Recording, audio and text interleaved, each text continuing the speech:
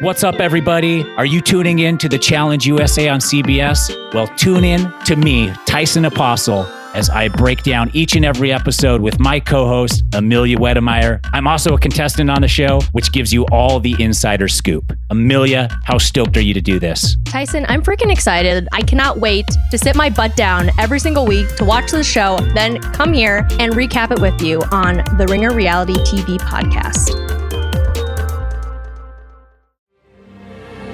Look at everything I've done, Kamala. What am I supposed to do now? How can I be normal? There is no normal. There's just us and what we do with what we've been given. Get to the harbor. I'll buy you time.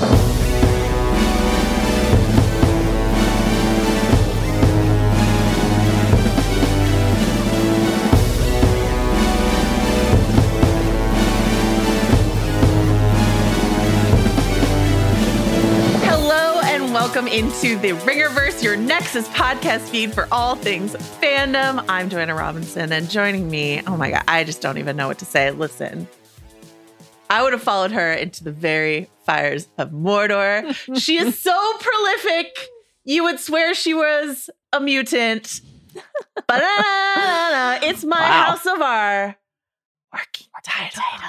Co-host, Mallory Rubin. Hi, Mallory. Joanna, superheroes don't need chaperones. But maybe podcasters do?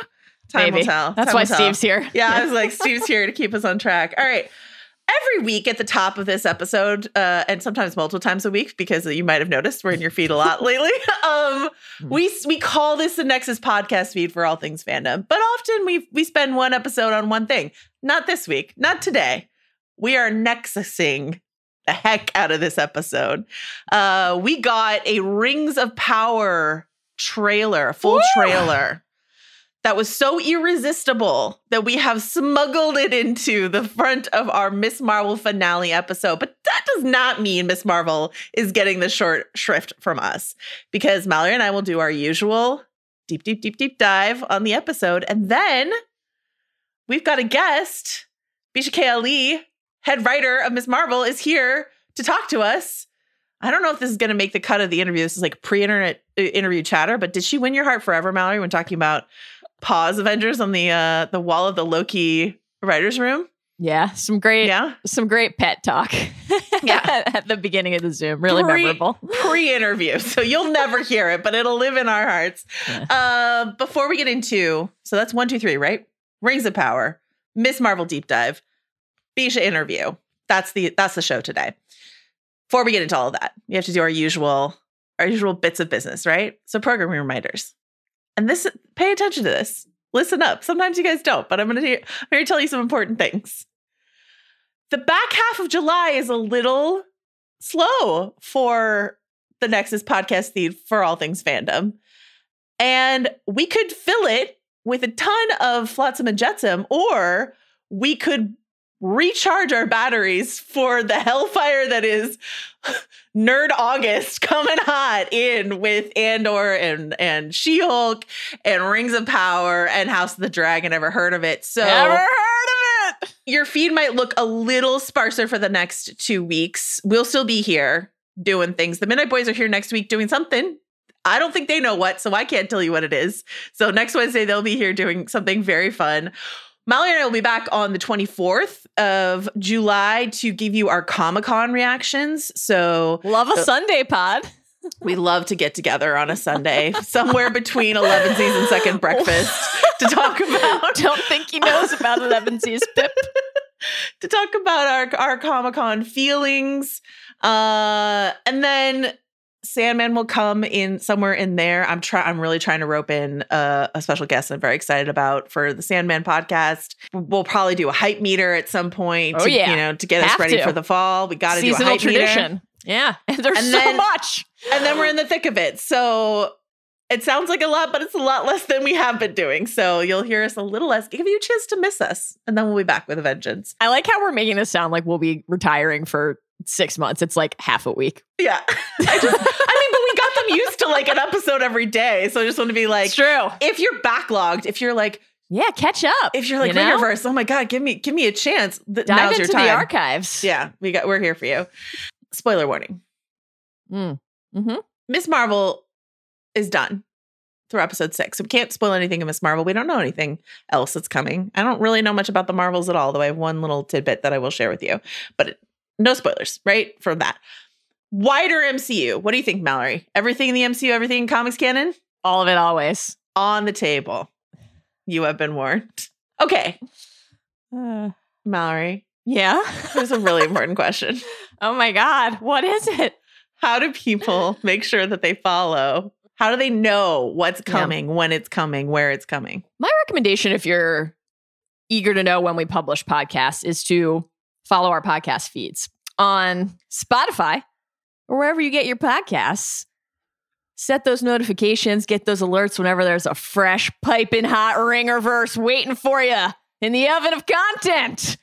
And also, if you want to know what's coming, what's up, what we're joking about, what we're debating, what meme has emerged from Jomi's mind and heart and soul, you can follow the Ringerverse across our myriad social feeds. We're everywhere.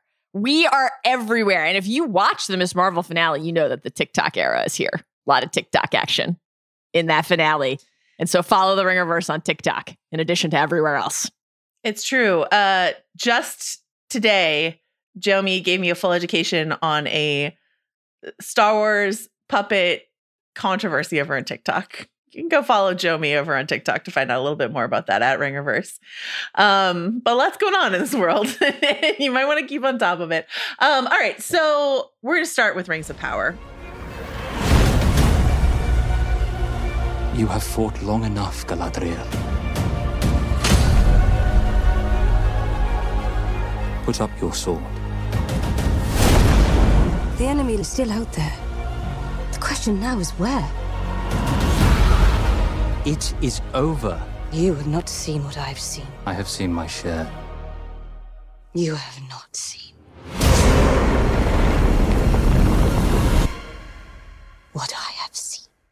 Mallory and I had parallel experiences with this trailer where I sort of dug in deep into it yesterday. She was digging into it this morning. And both of us just got this like amped up feeling of excitement for the Rings of Power. And this is not me blowing smoke or carrying water for Jeff Bezos because I never would. It's just, I love Lord of the Rings and I'm so excited to be back in this world. Mallory, how are you feeling after you watch this trailer? Overjoyed and absolutely elated. I actually have lost count of how many times I've watched the trailer over the last couple days. Yeah. And it was really fun to send you my text this morning when I was revisiting it to get set for the pod. I was texting it to my dad. Like Lord of the Rings was one of the first stories that we shared. Just having a blast, getting him set with all the streamers, making sure he's ready for the content dawn. The fact that we're getting Rings of Power has been exciting to both of us the entire time, right? But this trailer clicked something into place inside of me. And I am just like having one of those days, one of those like back half of the weeks, one of those mornings where I don't really want to do anything else other than think about Rings of Power and like dive back into the stories and start my reread and my rewatch. And like, that's one of my favorite feelings as a fan is when you get a little glimpse of something and it makes you so ready to immerse yourself in the world again. And like, again, we already were looking forward to this very much so, but this trailer was really fantastic. It looked great. You could see the money. And that was obviously like a debate, a talking point coming out of the teaser. And I thought this looked gorgeous and vast and sprawling. And it hit that, boy, it scratched that Middle-earthian itch for me, that Tolkien itch, like the scope, the poetry, that literary flair, the lyricism, the characters, the lore. It just felt like a trailer that is so steeped in an appreciation for the canon and for the world. And I'm fucking ready, man. I mean, I'm not actually ready, to be clear. I need to do a lot of prep work before the Rings of Power drops. There's so much to get ready for in the next month and a half before all of these shows. But as a fan, I am fucking ready to roll. I thought this was amazing. I can't, and like, obviously I can't guarantee the quality of like this whole season or this whole series, but what I can guarantee is that JD and Patrick, the showrunners, they are fans. They are huge Tolkien fans. And you can tell. It just, as you say, the language, they're also language nerds. Like this is, they've studied drama, they've studied poetry, like all this sort of stuff. And that comes through in the language here, where we're going to talk in a second about like sort of maybe what books you might want to read before this, but they're at a slight disadvantage versus Peter Jackson's adaptations in that they're not directly adapting a story that exists. So they can't lift lines of dialogue the way that they're Jackson pulling did. kernels. Yeah. Right. And so you have to be so much more adept, not that, no knock on Jackson, obviously, but it's a different muscle to create something out of whole cloth. As you say, they pull like little bits and phrases here and there, but like the lines you hear in this trailer are not Tolkienian language, but they sound Tolkienian. And that is so hard to do. And to your point about scope, I think a lot of those, this is the time in the filmed Tolkien canon where we get really excited to like, should we go to New Zealand? Like, you get these like incredible overhead shots of like mountains and rivers and like Ringerverse road trip. Let's go. Let's do it. Let's podcast from the Shire. Down? I'm in. The flight's only 29 hours or Steve, whatever. Jomi, meet us in Numenor. All right. So let's talk about, we're just going to do like sort of a brief overview and then trust us that we will be diving in deeper as we get closer. This is the amuse-bouche. Amuse-bouche. A little crumb of lembus bread for you here. So all you need is a crumb. Fillings, It's true. Will last you. So the question I sort of put up on Twitter if people had questions. So I'm here to address like the main questions I got back from people, right? So when does this take place is a big question, right? The Lord of the Rings trilogy that you are familiar with, the Peter Jackson films or the books, takes place in the Third Age. This is the Second Age, which is thousands of years before Frodo left the Shire. Many thousands of years, as you might have deduced, but from second, there's a first age that came before it. So there's the story of the first age, and that's really covered in the Silmarillion, the Tolkien book, the Silmarillion. This is the Second Age. And your guy Morgoth, Joe. Oh, my best friend Morgoth? Sure. You're a big fan. I've got the red Morgoth ball cap. So listen, the important part about when this takes place is that it's a time between wars. There's the First Age. Morgoth did a lot of bullshit. And in the Third Age, we know that Sauron's going to do a lot of bullshit. And not that no bullshit went down in the Second Age, because we know it did. But this is a time where some people might have forgotten how bad it got. Mm-hmm. And guess who remembers? The elves, because they're older than everyone else and they were there, right? So that's like really a big part of this story is like how short the lives of men are and how quick they are to forget sometimes things because they didn't live through them, and how long the lives of elves are. And this compared to Lord of the Rings or The Hobbit, this is a much more elf-forward story because, Mallory. Joanna. Who's in this story that we might be familiar with who could live long enough to go from the Second Age to the Third Age? Well, Joe, this trailer featured prominently, heavily, dominantly two of our pals. Our guy Elrond, half-elf, ever heard of him? And of course, Galadriel. I will probably say Galadriel like 5,000 times as we're doing our Rings of Power pods because the Baltimore accent is just going to slip in when it's going to slip in. So there's your apology in advance. I hope everyone starts saying it that way. Galadriel, you want to go down to the ocean, hon, catch an O's game? They're on a hot streak. Wooder ice? This trailer showed us a lot. I mean, this was a meaty snapshot of what's to come, but Galadriel and Elrond were central, and Galadriel in particular. And they had some nice moments together. And that idea of memory and the burden of that memory and the insights and the wisdom and the weight that would come from what you have already lived through and experienced, very palpable here. Something I love about that is that Tolkien wrote this, Tolkien fought in World War I, came home, raised a family, and then his son went to go fight in World War II. And then he wrote a lot of The Lord of the Rings is like correspondence with his son who was serving. And that's a very like Bilbo and Frodo dynamic between like one generation to another, one adventure to another. But so this idea of like, we already did this and I remember it. Like what Galadriel is saying here is very much like what Tolkien is injecting into his story. This is not a spoiler in any way because this is the prequel, one of the premise of the story, right? Like Rings of Power. We all know what the Rings of Power are, right? There are the 19 and then there is the One Ring. And so this threat that many in Middle Earth think is gone, that our gal is not so sure. This is the encroach of Sauron. Yeah. And Sauron was Morgoth's servant. Right. And so the end of the First Age and the receding of this evil, there is a temptation, of course, in an era of peace to say, we're done with that. It's behind us. We did it. If you've seen The Lord of the Rings, you know that is not how it goes. And so Sauron returning and this evil reaching out and spreading back across the land. Get ready to see how it all happens.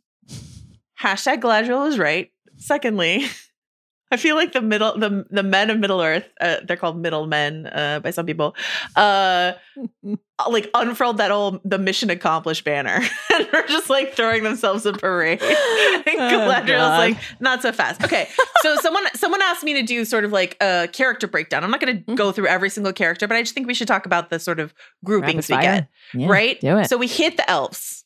Elves are here. We've got Elrond, Galadriel, Gil-galad. Arondir is a new sort of creation of the show. And they're sort of spread out all over the place. We've got the Numenorians, and this is a big deal. Yeah. It's a big deal. Entertainment Weekly I'm so excited. I know that you love a seaside town. Boy. The Numenorians, Entertainment Weekly had a huge spread about Numenor and the Numenorians, but like they are not humans. They're not men. They're descended from Elrond's twin brother, who's also half elven. So they have extended life. They're not immortal like the elves, but they're not short lifespan mortal like the humans. They live on an island that, a lot of people compare to Atlantis. This is Tolkien's version of Atlantis, and they just have gorgeous architecture, advanced thinking, high culture, all this sort of stuff. The thing that is clear from the specific Numenorians that they're including in this story is that this is where the Game of Thrones-esque palace intrigue stuff is going to happen.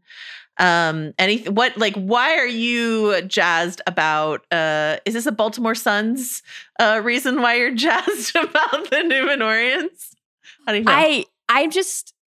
I'm just so excited that we get to see this on the screen. Like, this is such a central aspect of the lore. And also a crucial part of the history of characters who we've spent a great deal of time with. Like, we know where Aragorn descends from, right? We have seen in the opening stretches of Fellowship, we get to see Isildur pick up the shattered blade and cut off Sauron's finger, right? Well, we get to see Isildur here. Youthful, hanging out on a boat. Looks like he's going to meet Arya. What's west of Westeros? Isildur, Like, this is just, I'm really, really pumped about this. And the palace intrigue is a huge part of it, fleshing out and filling in this really, like, elemental aspect of the lore. Just something I'm excited to spend time with these characters in this realm. The idea of men who are not quite men, who are human, but who have this longer life that allows them to just make more mistakes. The hubris that sets in when you're blessed with longer life and a sense of might and power and righteousness. I just think there's going to be a lot of really cool stuff inside of Numenor itself, in addition to obviously how all of these different groups intermingle. So I'm hyped. Seeing the Isildur glimpse in the trailer was like a real thrill. And I thought that actor was sensational in Years and Years. So I was really, really, really hyped to see him here. Yeah. Yes, he's so good in that show. It's a great casting.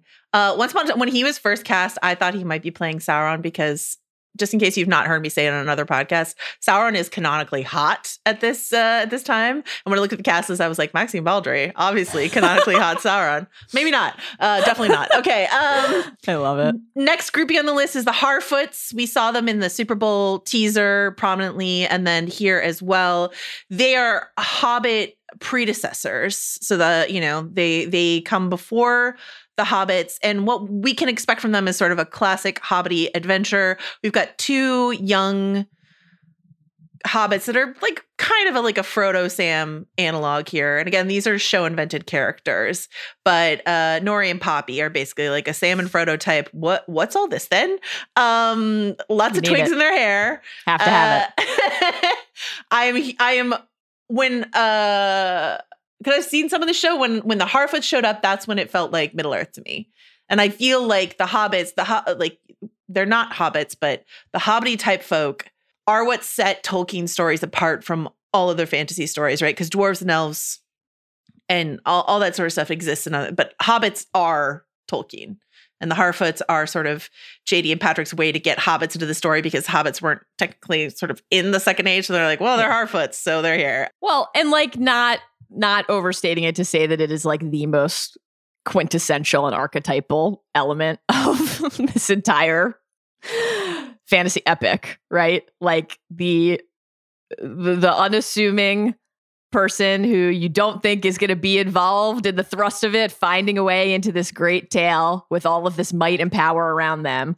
And the idea that anyone can make a difference. Like this is the most central thing to why we love these stories. So I'm really delighted to get to meet all of the Harfoots, and just can't wait to spend time with them.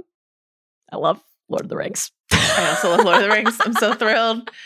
Speaking of things I love, they call it to mind, Khazad-dûm. All right, so we're going to talk about the dwarves. Okay, so brief glimpses of the dwarves here. We get a look at Peter Mullen, an actor that I really love, who's playing Durin III, the king of Khazad-dûm. We get, and it looks like he might be holding a little bit of mithril. A little bit of mithril. So,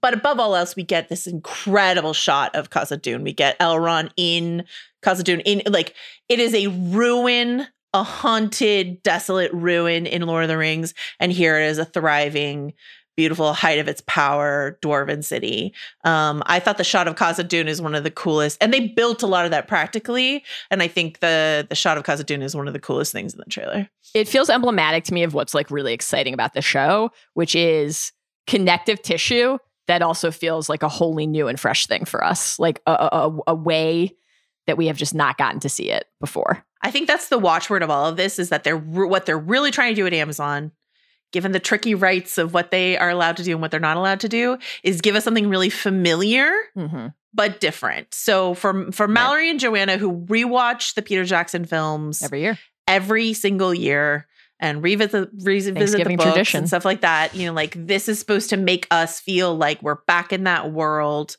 but it's not exactly the same. They didn't slap a ton of CG on Cate Blanchett's face. We get a different actress, but that actress kind of looks like she could become Cate Blanchett. So that's sort of what we're working with here.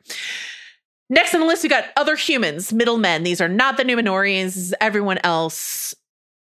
Again, I just want to point out, everything has recovered enough from the last evil that they're like, what evil? They don't remember all the evil that came before. Charlie Vickers, who plays Halbrand, I think is like are the biggest face of mortal men that we get in this trailer. But they're kicking around. They're here, they're everywhere. And then we've got this figure that everyone's calling the Meteor Man. I think Amazon's calling him the Meteor Man as well. This is a very mysterious, wizardy looking, but is he a wizard? I don't know. I genuinely don't know who this guy is. Drops in a crater. I think you sort of can't, in a Rings of Power teaser trailer or anywhere else inside of the Lord of the Rings universe, put anyone or anything on top of a flaming, vaguely circular orb-like shape and not have people at least speculate and wonder if there's going to be a connection to Sauron there. Right. It's an impossibility to not wonder. So that's what I'm wondering. It's a great thing to wonder. So those are all our players, like our main category of players. Yeah. Well, Joe, here's a question I have for you then. Yeah. If people are interested in learning more about some of those players and getting ready for this show in the, decent-ish stretch of time before it premieres, but like also fairly tight window if you're trying to get ready for, I don't know, House of the Dragon, Andor, She-Hulk, Sandman, et cetera, as well. Oh, you said Andor. I thought you meant /or. Okay, yeah. What would you recommend people read? Give them an old Robinson reading reco.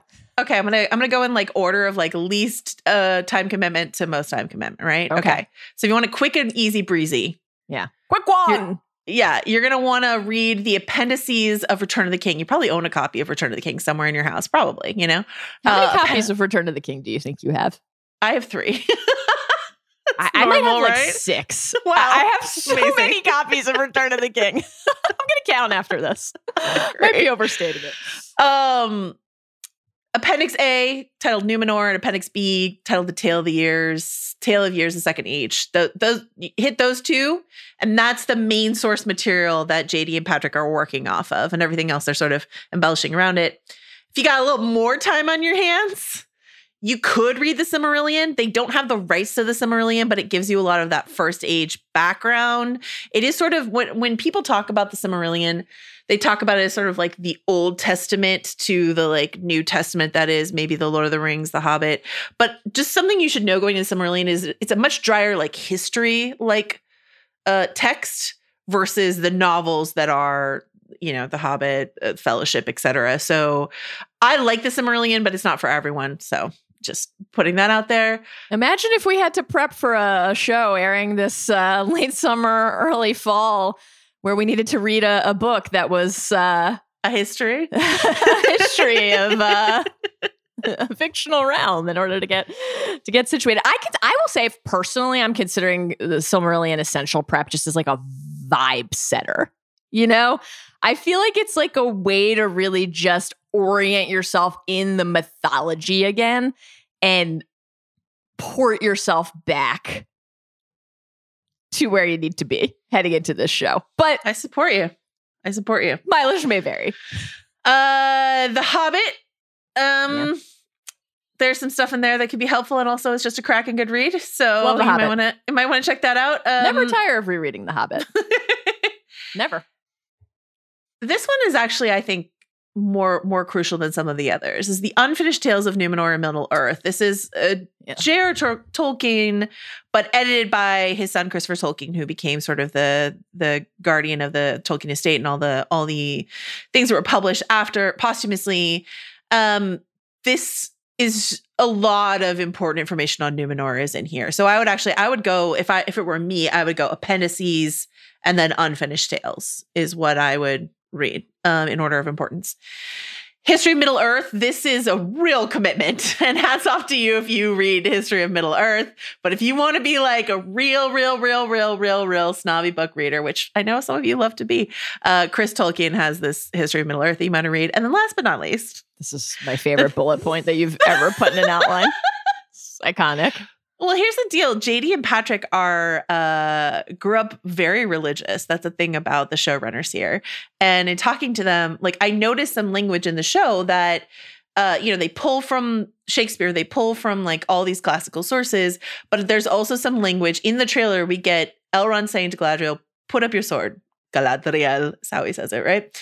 Young Ned Stark, When I when I first heard that line, when I saw the footage that I saw, I was frantically looking at all the text. I was like, is this pulled from some other text? And then I found out it's from the Bible. It's something that's in the Bible. And I think that JD and Patrick are not putting in biblical language intentionally. I think it's just baked into their brains from their upbringing. And so the Bible, I guess, if you want to read the Bible to get yourself ready for some of the language, you can. We got to go. We got to talk about Ms. Marvel. Just one thing really briefly before we go, Mallory, I want to ask you, do you have like a favorite image from the trailer? Oh, great question. Two of my contenders would have been the Isildur glimpse at 154 and the Meteor Man at 207, but we've already talked about them. I think my number one pick, though, is actually pretty easy. It's really early in the trailer. It's the 14-second mark. That gorgeous, lingering shot of the two trees. Glowing brightly on the hill. We've got the gold tree, Laurelin, the silver tree just tucked behind Telperion, and the gold tree is bright and vibrant, and we get this gorgeous line accompanying it. This is the opening line that we hear in the trailer. There was a time when the world was so young, there had not yet been a sunrise, and then in tandem with seeing this shot, but even then, there was light. And the light of the trees and the magic of the trees of Valar is like one of my favorite parts of the lore. And there are like some interesting timeline aspects of this that we don't have to get into here, but I'm just really curious to see how heavily this part of the story features. Right, because regardless, it's just stunning. That's a clear first age image. So what is this first age image doing in this second age story? Right, because your guy, your personal fave, Morgoth, destroys them, and he's gone. Yeah. So listen, my best friend made some mistakes in the past. It's fine. Yeah, we also get some images from what seems like the War of Wrath and the Oath of Fëanor. So there's like a couple different first age images here that questions. I'm also going to shout out a first age image. There's this just really I love that you picked this beautiful, delicate, optimistic thing. Did you pick 112? Is that Sea of a Red bunch of and bodies? Yeah, that was my next contender. It's a bunch of bodies in the water, red light everywhere, sort of thing, and then I'm going to cheat and smuggle in a second shot, which is Galadriel seemingly covered in ash. It's pretty incredible. Anyway, I couldn't even tell that was water. That's interesting. I just thought it looked like floating in fire, which I think they're floating under. Like, doesn't make as much sense as floating on water. Now that you say that, I think they're floating underwater. I think they're in a lake, and there's fire raging above the lake, and Love it. Yeah, that was striking. Very striking. It's interesting too because like with our gal, you know, it can always be one of two things. It could be an actual experience, a callback to something from the first age, to something that she's actually lived through and experienced in the past, or perhaps a glimpse of some horror yet to come. I love a premonition. Could be a premonition. Absolutely. All right. Yeah. And last but not least, and I swear we're going to talk about Ms. Marvel, a little snippet of Howard Shore's music at the start here, the Rivendell theme, really to get you in the mood. There's an original song over it, which is just a really fun thing to put on a trailer. Like, how cool. And then some John Howe, like, concept art. John Howe is the concept artist on the Peter Jackson films and the concept artist on the show. So you see some of his... Again, if something looks familiar to you, if like the elven city of Lindon, which is what we see in those like autumnal trees, if that looks familiar but new to you, it's because they have the same concept artist on both things. So, Rings of Power. I'm freaking excited. Me too. Could not be more excited. I can't wait.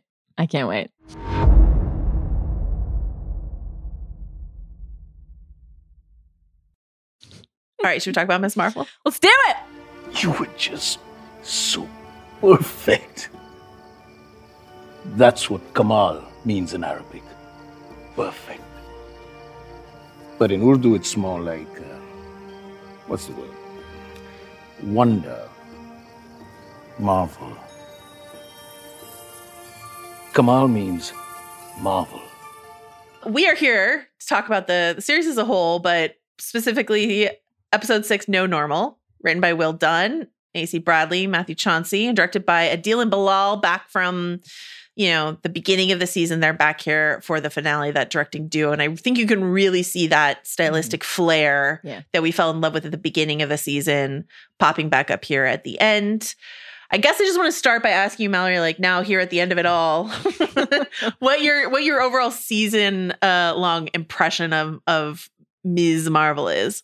I enjoyed the show. I think that it was, a little uneven in the back half compared to the like real high highs of the opening stretch. I really, really loved the first 4 episodes, and then was a little more mixed on 5 and 6 as, episodes in a vacuum. But even then, I think my feeling on the show is pretty consistent episode to episode, which is I love Kamala Khan as a character and am like deeply invested in seeing her in the MCU in the future. I found the family-centric aspects of this story, the relationships with her parents, learning more about the generations inside of the family and the relationships between those generations, the found family among the friends, the community, the mosque, Jersey City. All of that I thought was like so lovely and just really wonderful, and could have spent happily 8-10 episodes watching that story. Both the family awakening and support and cementing, and also the coming of age high school aspects of it. I really loved all of that, and agree with your point about the visual flair and very like specific sensibility of the aesthetic coming back into play in the finale, the chalkboard sequence, etc. Like I loved all of that, and I felt very of a piece with the coming of age ethos and intent of a lot of it. Thought that all was just like excellent. The mythology of it just didn't land quite as well for me. The aspects of the story centered on establishing the power set, how the Bengal works, what exactly is happening with the Noor dimension, and learning more about the clandestines, for example. What is going on with Kamran's powers in this finale as he is, whipping his turquoise and orange-hued crystals everywhere. That's the stuff that I really wish we had gotten to better understand, some of the history of the groups. And just a little bit more about the lore. So that was my feel on the finale itself. And so then, like, because of that, the fight sequence is kind of, again, like emblematic of both of those poles. You have like the charm of the teen group coming together and figuring it out on the fly. I liked the way that the Midnight Boys described it as like Home Alone-esque, right? What can we like workshop and whip up right now to outsmart our opponent? And then you also have the kind of yo-yoing and seesawing of like what is going on with Kamran, which we just haven't gotten as much time to really like understand. And so it was kind of like a little bit of a seesaw in that respect. So broadly, I enjoyed it, and that's my feeling on the finale and the season as a whole. How about you? Yeah, so No Normal is I think so this is a nod to the comics run, right? It's called No Normal. That's what the episode's called. But I think that idea really stuck with me in this finale of the moment where Kamala, whose approach to her superpowers and to fighting is always de-escalation and conversation rather than like confrontation and fight, like that her power set as she uses it is largely defensive. And I really love that about her. And I really love that moment where she sort of, as you say, I wish we had more time with Kamran. I wish we had more space for him to vacillate the way that he does in this episode. Feels a little rushed, and I wish we had a little more space with it. But that moment when she's created a sort of like hard light igloo for them to sit in so she could take a moment and try to de-escalate the things the same way that she did with his mom. And again, that's a moment that I wish we had a little bit more time with, but that's who Kamala is. And I really loved that moment. Season as a whole, as I think about the season, without revisiting certain episodes here or there, I love the arc of it. I love the overall shape of it. I think you and I agree on that. And I think what I think happened is that the people who are making this show the very talented people who are making the show did something that I think is really understandable, which is like when you're telling a story that you care a lot about and you're not sure if you get to tell any more of it, if there even is going to be a season 2 of Ms. Marvel, and if so, are you going to be a part of it? You don't know. That's not how TV works at Marvel, right? You maybe want to throw everything in. You want to put everything into the story. So Bisha, in our interview later, we'll talk about some other things that she wanted to put in that got cut out. And we'll talk about those things. But basically, they're comic book storylines. She's pulling from like future down the line Ms. Marvel comic book storylines. The trip to Pakistan, Partition, some other things are, and inside the shell of the basic, I've got my powers. I'm a teenager in Jersey City. What am I going to do with it? So I really understand the impulse to want to try to put everything in there, and especially the trip to Pakistan and the way in which her connecting with her roots just strengthens and empowers what she can do back in Jersey City. I think all of that's really important. I just think they simply didn't have time to do all the things that they ambitiously wanted to do. And so we got a little bit of a short shrift on some things. But in terms of like including stuff like Partition, I think that's been such an interesting thing to hear Bisha and some of the other people who worked on the show talk about. It makes me think a lot about the way in which Watchmen and Lovecraft Country, wanted to talk about the Tulsa Race Massacre, a moment in history that a lot of people didn't know a lot about. People who live in this country didn't know a lot about, and to use the genre of, genre storytelling to inform people of this history, to talk about the way in which it is crucial to the identity of so many people who live in this country. And so I think the idea of putting Partition into this story is so strong. And again, I think I just wish we had more time for it. Does that make sense? Yeah, absolutely. I am, even though I thought episode 5 was a little uneven, as we talked about last week, I really loved 4, and in general am quite glad that we spent a couple episodes in Pakistan with Nani for various reasons, like steeping the story in Partition, in this culture, in this family's history. But like, we can't get, at least not in as fulfilling of a way, some of the moments that we, I think, collectively enjoyed and loved and appreciated most in the finale without that. Like, you can't have the moment where Kamala's mother presents her the superhero suit that she has stitched, in part because it is quite literally a collection of the different aspects of Kamala's history and story and the people who are meaningful parts of her life and her experience, but also because Mooney had to be able to have she needed to be able to break through with her mother and find that closure and that sense of peace before she could then be that best version of a supporting mother for her own daughter, right? And so these moments like deeply, deeply inform and propel each other. Yusuf is not there on that trip, but even so, we have a better appreciation and understanding of what this family's history is and how they think about the way that supporting each other and encouraging each other is like the core foundational element in their lives, right? And so like one of the most lovely moments in the finale is their beautiful conversation on the roof where we learn, and we'll probably circle back to this later, so I don't mean to go too far ahead, but when he is explaining why they named her Kamala, which again, we'll talk about more, but like to fast forward to the end of that absolutely beautiful moment, Joe, they did the thing. They said the name of the show, and once again, I cried. We love when that happens. You get a little great bit of comedy where Kamala says, I share the same name as Carol freaking Danvers. And his response is, I don't know who that is. And he's chuckling, right?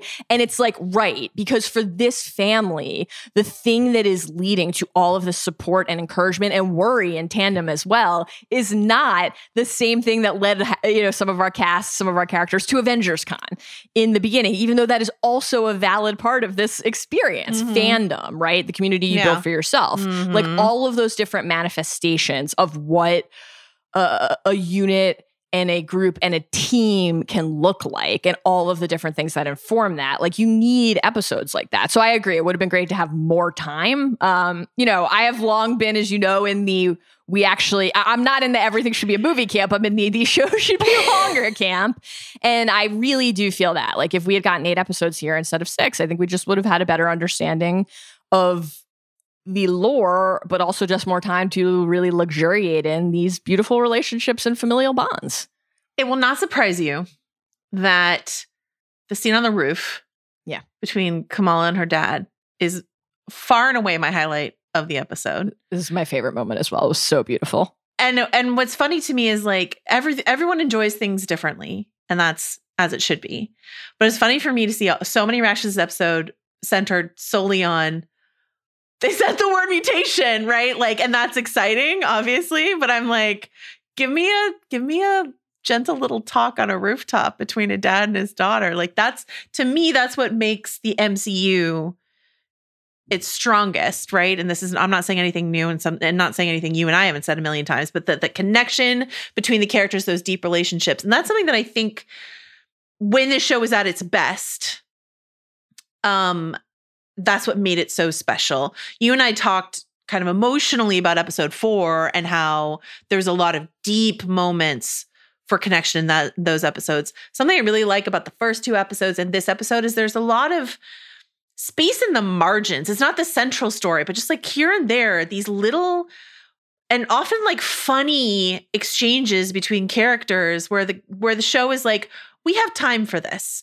We have time for you to remember that Naki and Bruno are really good friends with and important to Kamala. We have time to, have the family tease each other, and like all of that, all those little moments. And again, we say this over and over again in storytelling, but that's what makes the stakes matter. When you understand what's at stake, when you understand the love and the charm and the importance of this world, then you care very much about the punchy, fighty, which hopefully it doesn't take up too much of our time, and it doesn't in this episode. Obviously I agree. Like, when I think back to Captain America: Civil War, the first thing that I think of is not the clash outside of the airport. Mm-hmm. It's Tony opening Cap's letter and hearing that line, "We all need family. Like, the Avengers are yours," maybe more so than mine. And that kills me every time, right? And like, that's a different type of family, but that's part of what's really beautiful about the MCU at its best and these stories in general. And part of why we gravitate toward them is you can embrace the idea that you can find that family in so many forms, including right there in your own home, right there in your own living room, or right there on your own roof, right? And I know that I've talked to you about this before, but like it's true. My favorite scene in Endgame is Natasha and Steve in a peanut butter sandwich. Do you know what I mean? Like, those little moments are so important. And those little moments are what makes On Your Left at the end of that movie resonate so strongly. Right. So, before we get into sort of like our classic breakdown, I just wanted to put your feet to the fire and make you rank all the Marvel TV shows so far. Oh my God. So the Phase 4 shows. Okay, well, can I issue one of my classic caveats at the top, which is I reserve the right to change this at any point in time. And that's just how opinions work, man. I feel slightly ill-equipped to land on my ranking right now, just because I feel like with the most recent shows, Hawkeye, which is already like half a year ago, unbelievably, Moon Knight and Miss Marvel, I would really want to rewatch them all again before like firmly locking on my order here. But are we doing the 6 live action, or should I include What If as well? What If should be in there, I think. Okay, so number 1, Loki. Number 1 is Loki. Mm-hmm. Number 2 is WandaVision. That's the easy part of the list for me. I think those are clearly in a tier of their own. Mm-hmm. I think then I go Hawkeye, then Miss Marvel, then Moon Knight, then Falcon, then What If. And I really loved What If, to be clear, but that's probably where I would put it right now. I could see What If shooting up the ranks for me as some of those like multiversal characters enter the story in a larger way, which feels like an inevitability. We've already seen it start to happen. Inevitable. Sorry. Inevitable. Where did that bring you? Back to What If. Me. Yeah, back to whatever. Okay. So that's my list, I think, right now. Who knows what it'll be tomorrow? What about you? For me, WandaVision 1, Loki 2, Ms. Marvel 3, Hawkeye 4, Moon Knight 5, What If 6, Falcon 7. Okay. So we have pretty similar lists, just a couple of the ones that are back to back flipped. And I think if Ms. Marvel had been a little firmer in the middle, this could have been a contender with Loki for me in terms of just my delight over meeting Kamala. And as you say, the promise of those first 2 episodes, and then that spark that comes back here in the finale, again, it's just that like visually creative, very zippy, fun, inventive vibe. All right, so we're gonna talk about what we were just talking about, which is family. I just want to say, see if there's anything more we want to say about either the coming out scene. Well, yeah, I'll just start there. The coming out scene. Anything you want to say about that? Loved it. I thought that the we over here, because he always has his phone on speaker moment, was hysterical. So funny. And, it was a very much a way of showcasing this unflinching support married with this very real concern, right? We hear Kamala's father say that he's so proud. He thinks it's the most incredible thing in the world, but it doesn't mean you have to go volunteer looking for trouble, right? He's worried. And her response to that is, I don't think you raised me to sit by and do nothing when I can help people. And I love that paired with the point you made earlier about the defensive nature of the power. And when do you use a shield and when do you use a sword is always one of the fascinating aspects of a superhero story. And I love Kamala's embrace of 2 things can be true at once, right? You can actively pursue protection and aid. And when you get there, the thing you can throw up is that cocoon or that shield. Or you reach out with your hand and grab something and pull it back from the brink of destruction. So I thought that was a nice embodiment of her approach to being a hero. And, this is literally a scene in a family living room. The entire episode takes place back in Jersey City in the community. And there's that. One of the things that I liked about the episode overall is we talk a lot, obviously, with Peter and Spider-Man stories, friendly neighborhood Spider-Man, right? This idea that this is our friendly neighborhood Miss Marvel, but the friendly neighborhood is also there for her was just a really cool thing inside of this episode.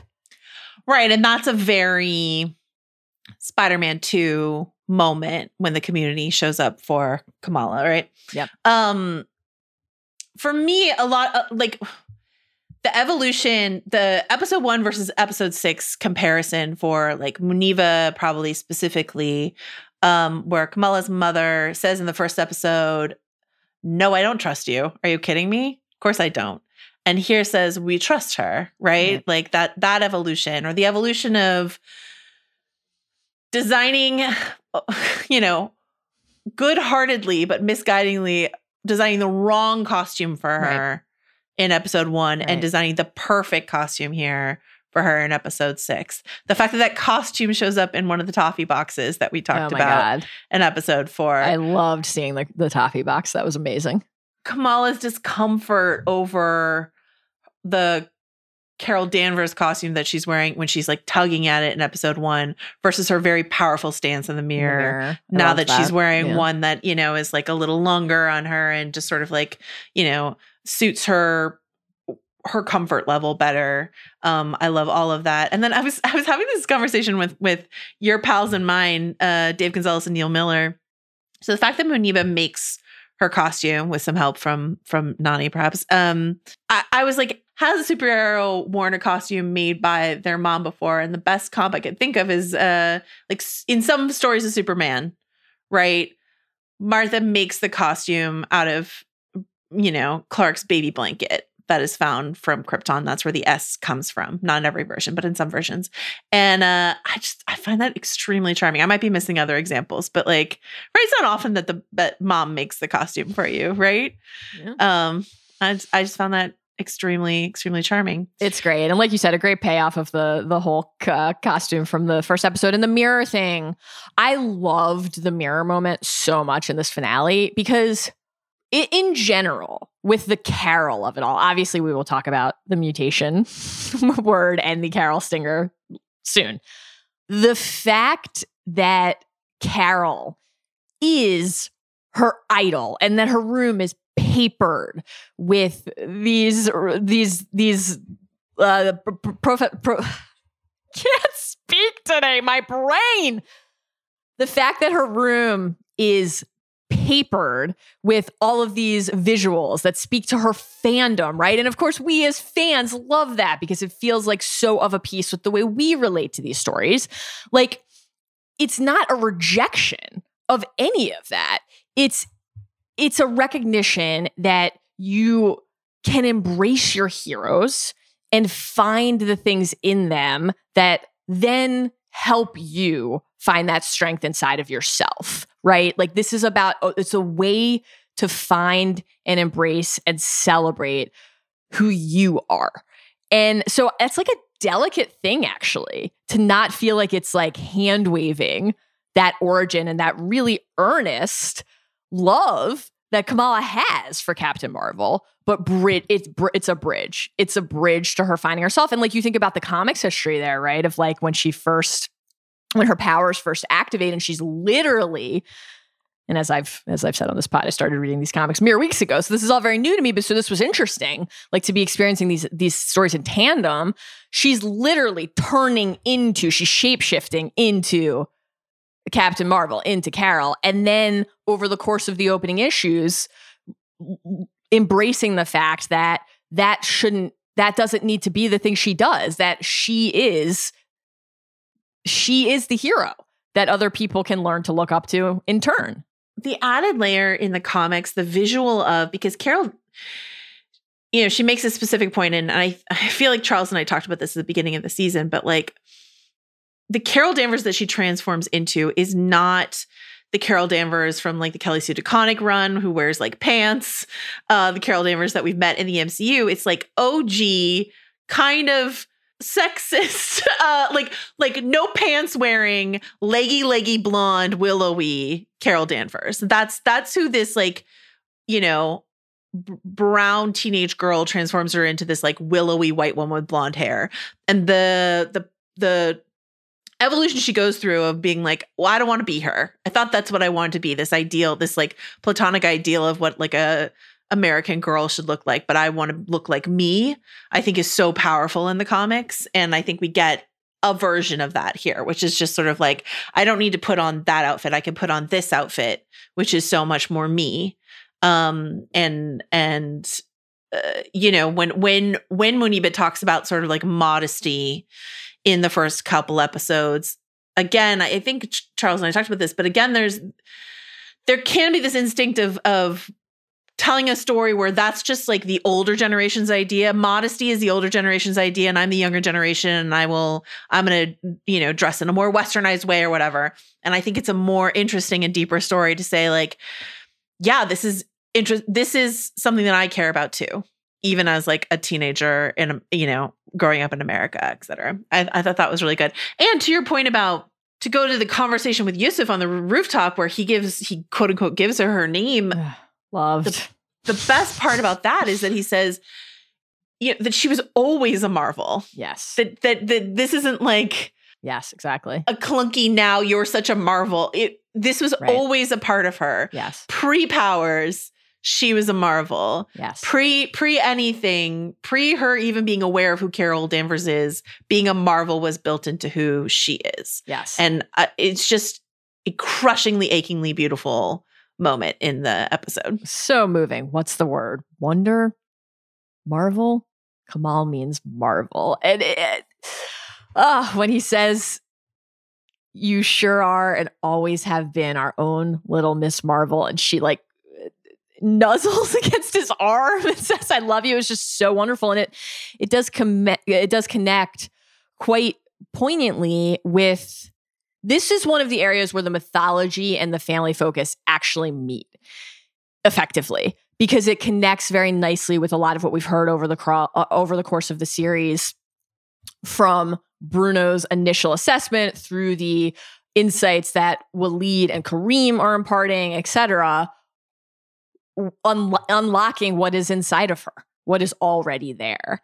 And it is just such a truly empowering and inspiring message for the character, but also for all the people watching at home. It was just a lovely moment. I hope we get to spend more time with her family. I don't know if they will be in the Marvels, but I really hope we get to spend more time with them. I'm going to do something really predictable here and talk about a TV show you might have heard of. Is this Buffy bingo time? Which is Buffy Vampire Slayer. Because I want to talk about Zoe swooping in here into this episode. Zoe, who we haven't seen since episode 2, I believe. You need that sweet theater light for the TikToking. I mean, I think they really easily, quickly convinced me why she was there at the school. But a couple things. First of all, Bisha will talk in our conversation about how the school wasn't always the intended location for this showdown. But I love that it takes place in the high school at night. That is a classic Buffy move. G. Willow Wilson, I believe, who wrote the original Ms. Marvel comic, is a Buffy fan. And there's a dynamic in the group here where we've got Bruno, who maps onto the character of Xander. We've got Nakia, who maps onto the character of Willow. And we've got Zoe, who maps onto the character of Cordelia.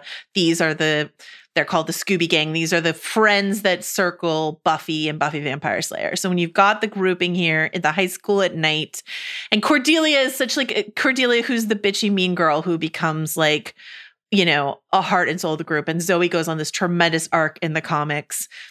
And so I love that they didn't forget her and they brought her back in for this. I love that she's part of this. There are some hints to, in the comics, Zoe eventually comes out as queer. And so there are some really light LGBT hints in this episode. She talks about outing your, when you out yourself and when you make that decision for yourself, when she's talking to Nakia about Kamala and her journey through things. And at the end, they talk about allyship a little bit. So it's just little light touches. The reason why those little air kisses of LGBT representation don't works for me is because there was never anyone going around saying Ms. Marvel's a super gay show. They never promise this. They're just sort of we're going to give you a nod to the journey that Zoe goes on in the comics. And if we have time and if we have another season, we'll maybe pay this off down the road. But in the meantime, she's here pulling a starlight from the boys, weaponizing social media to help them. How did you feel about the Zoe involvement here?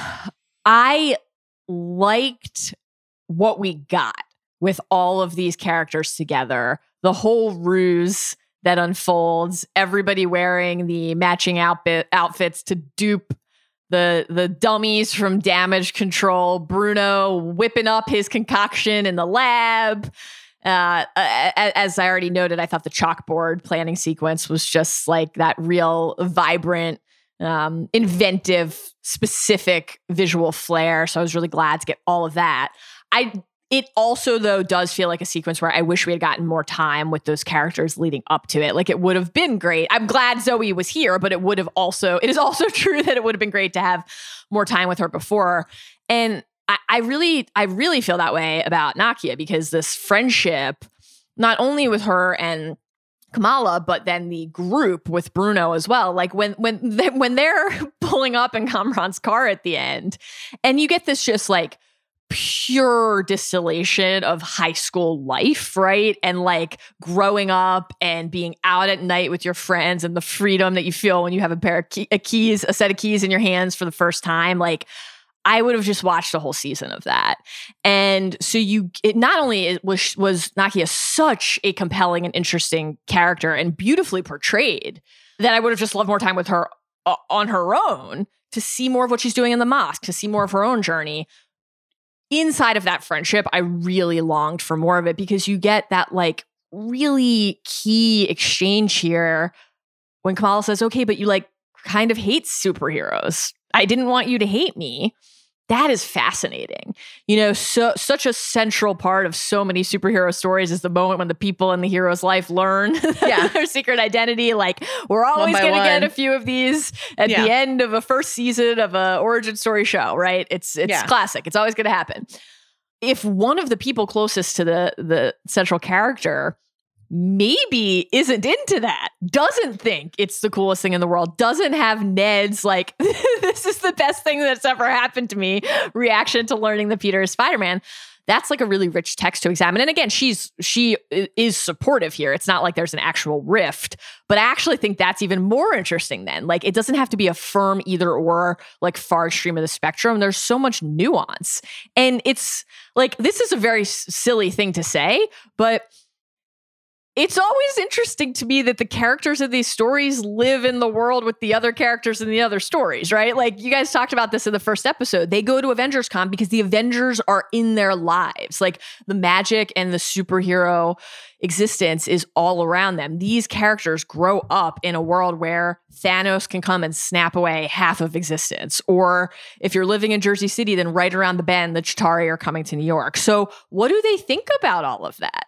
Like, I just wish we got a little more time with that. No, I agree. And that's the moment where you're like, should they have gone to Pakistan at all? But I think you and I agree that like that feels so elemental to the story. But in doing so, I don't want to have to make the trade-off. We lose Nakia for 3. I mean, honestly, a solution that I came up with in my head, and I don't know if this feels fair at all to say or whatever, but I was like, what if they had taken Bruno and Nakia with them to Pakistan? I don't know if like, you know, you have to jump through a few hoops to make that make sense, but that would have injected some of that like fun friendship lightness that we like in episodes 1 and 2 and this finale here. The cousin characters just didn't seem to work at all. And I think they were sort of supposed to be that, but they didn't really, I mean, why are the cousins even there? Right. And so like, maybe if those characters could have been there, but maybe it was important for Kamala to do that on her own. Like who am I to say? But Bisha talks a little bit in our interview about some cut Nakia storylines, but I think what's crucial in the comics is that Nakia does not find out that Kamala is Miss Marvel for so long, and she hates Ms. Marvel, and she has reasons to in the community. She feels like it's bad for the community, and she has reasons to. So that tension of like Nakia loves Kamala, but shit talks Ms. Marvel because she hates her is like a thing that runs through the comics that they just decided to sort of hit the fast forward on. So you just get like that briefest of exchange rather than a long simmering tension around that. And I think that's interesting. A function of would that we had more time. All right, so let's talk about the Department of Damage Control as the final boss here. I think something that we had talked about in terms of the Najma storyline sort of wrapping itself up in episode 5 is we weren't sure. We're like, so she's going to go back to Jersey City and then it's Department of Damage Control? Like, is that really what we want to deal with in the finale? But I've reversed my opinion on this, like sort of dramatically after hearing, we didn't get a chance to talk to Bisha about this, but something she said in interviews about the way in which damage control, and we've had lines about this all season, the analog between damage control monitoring superheroes the way that they do and other government agencies monitoring, surveilling, harassing Muslim Americans is, I think, a crucial parallel, that they're drawing here. Specifically, of course, this line, this is what happens when the wrong people get powers. Right.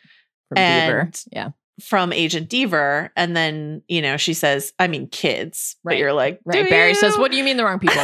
Kids. Right. That is not obviously what she means. Right. So how did you feel about Department of Damage Control being involved here? I agree. I found this to be more fulfilling, and that I think those parallels are really more fulfilling from a story structure standpoint in the finale than I was expecting. And then to your point about those very overt and poignant parallels, I thought that really worked.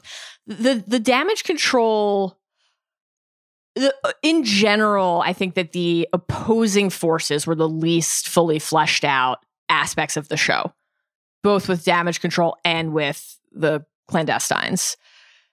You mean Cleary versus Deaver, or just all of it? Honestly, right? Yeah, we just don't really spend a lot of time with either group. And so I think that there's an aspect of that where we're just not as invested in Damage Control in general or Agent Deaver in particular as like a final showdown, final foe presence in the story, are just not as compelling as maybe some of the other figures who our central characters would be facing off against in the finale at the end of a full season of TV. But both for the point that you just made, that very stark, harrowing parallel, and that the way that this does port us back really fully into how deeply rooted in the neighborhood and in the community this finale is and the show needed to be, I thought it actually was really helpful in that respect. I also really love the use of Sheik Abdullah in this, both in his his interactions with Kamran and Bruno and with his interactions with Agent Deaver. Right. You know what I mean? And her disrespect of like wearing shoes walking into the mosque, or right. She says, I don't have time for Quranic quotes, excuse me. And he says, actually, that was Abraham Lincoln. Well, actually, Agent Deaver. I loved the moment that he had with Kamran when he is helping Kamran and Bruno escape, and says, just because someone treats you as their enemy doesn't give you the right to treat them as yours. Like that real heart and real grace, even when people have not earned it, was like a lovely and important moment. Such a key line, and it's a line that just made me wish we had more time with Kamran's back and forth. Do you know what I mean? Because that's the kind of moment where I'm like, I want to dig into this more. He has reason, like when he feels attacked, he has reasons to lash out. It's understandable, but I just need more than the runtime that this episode can allow with everything else that has to wrap up, to spend some time with it. A theory that I saw pop up, I think it was my favorite source to cite, Ryan Arey over in Screen Crush, this idea that the drones that we've been seeing Department of Damage Control use, which look like Stark tech, that their use and frankly abuse of that tech could lead us into an upcoming Armor Wars TV series. That the Armor Wars, we presume, based on comic material, will feature Rhodey trying to keep Stark tech out of the hands of people who would abuse it. And so will Damage Control be part of that conversation? I would never say no to more Stewie in the MCU, so I wouldn't be upset about it. As Kamran is facing down Damage Control, we get Kamala embiggening. Yes. She says embiggen, as she does in the comics. Yeah. I'm going to go rogue here. I don't know if Jomi, are you here?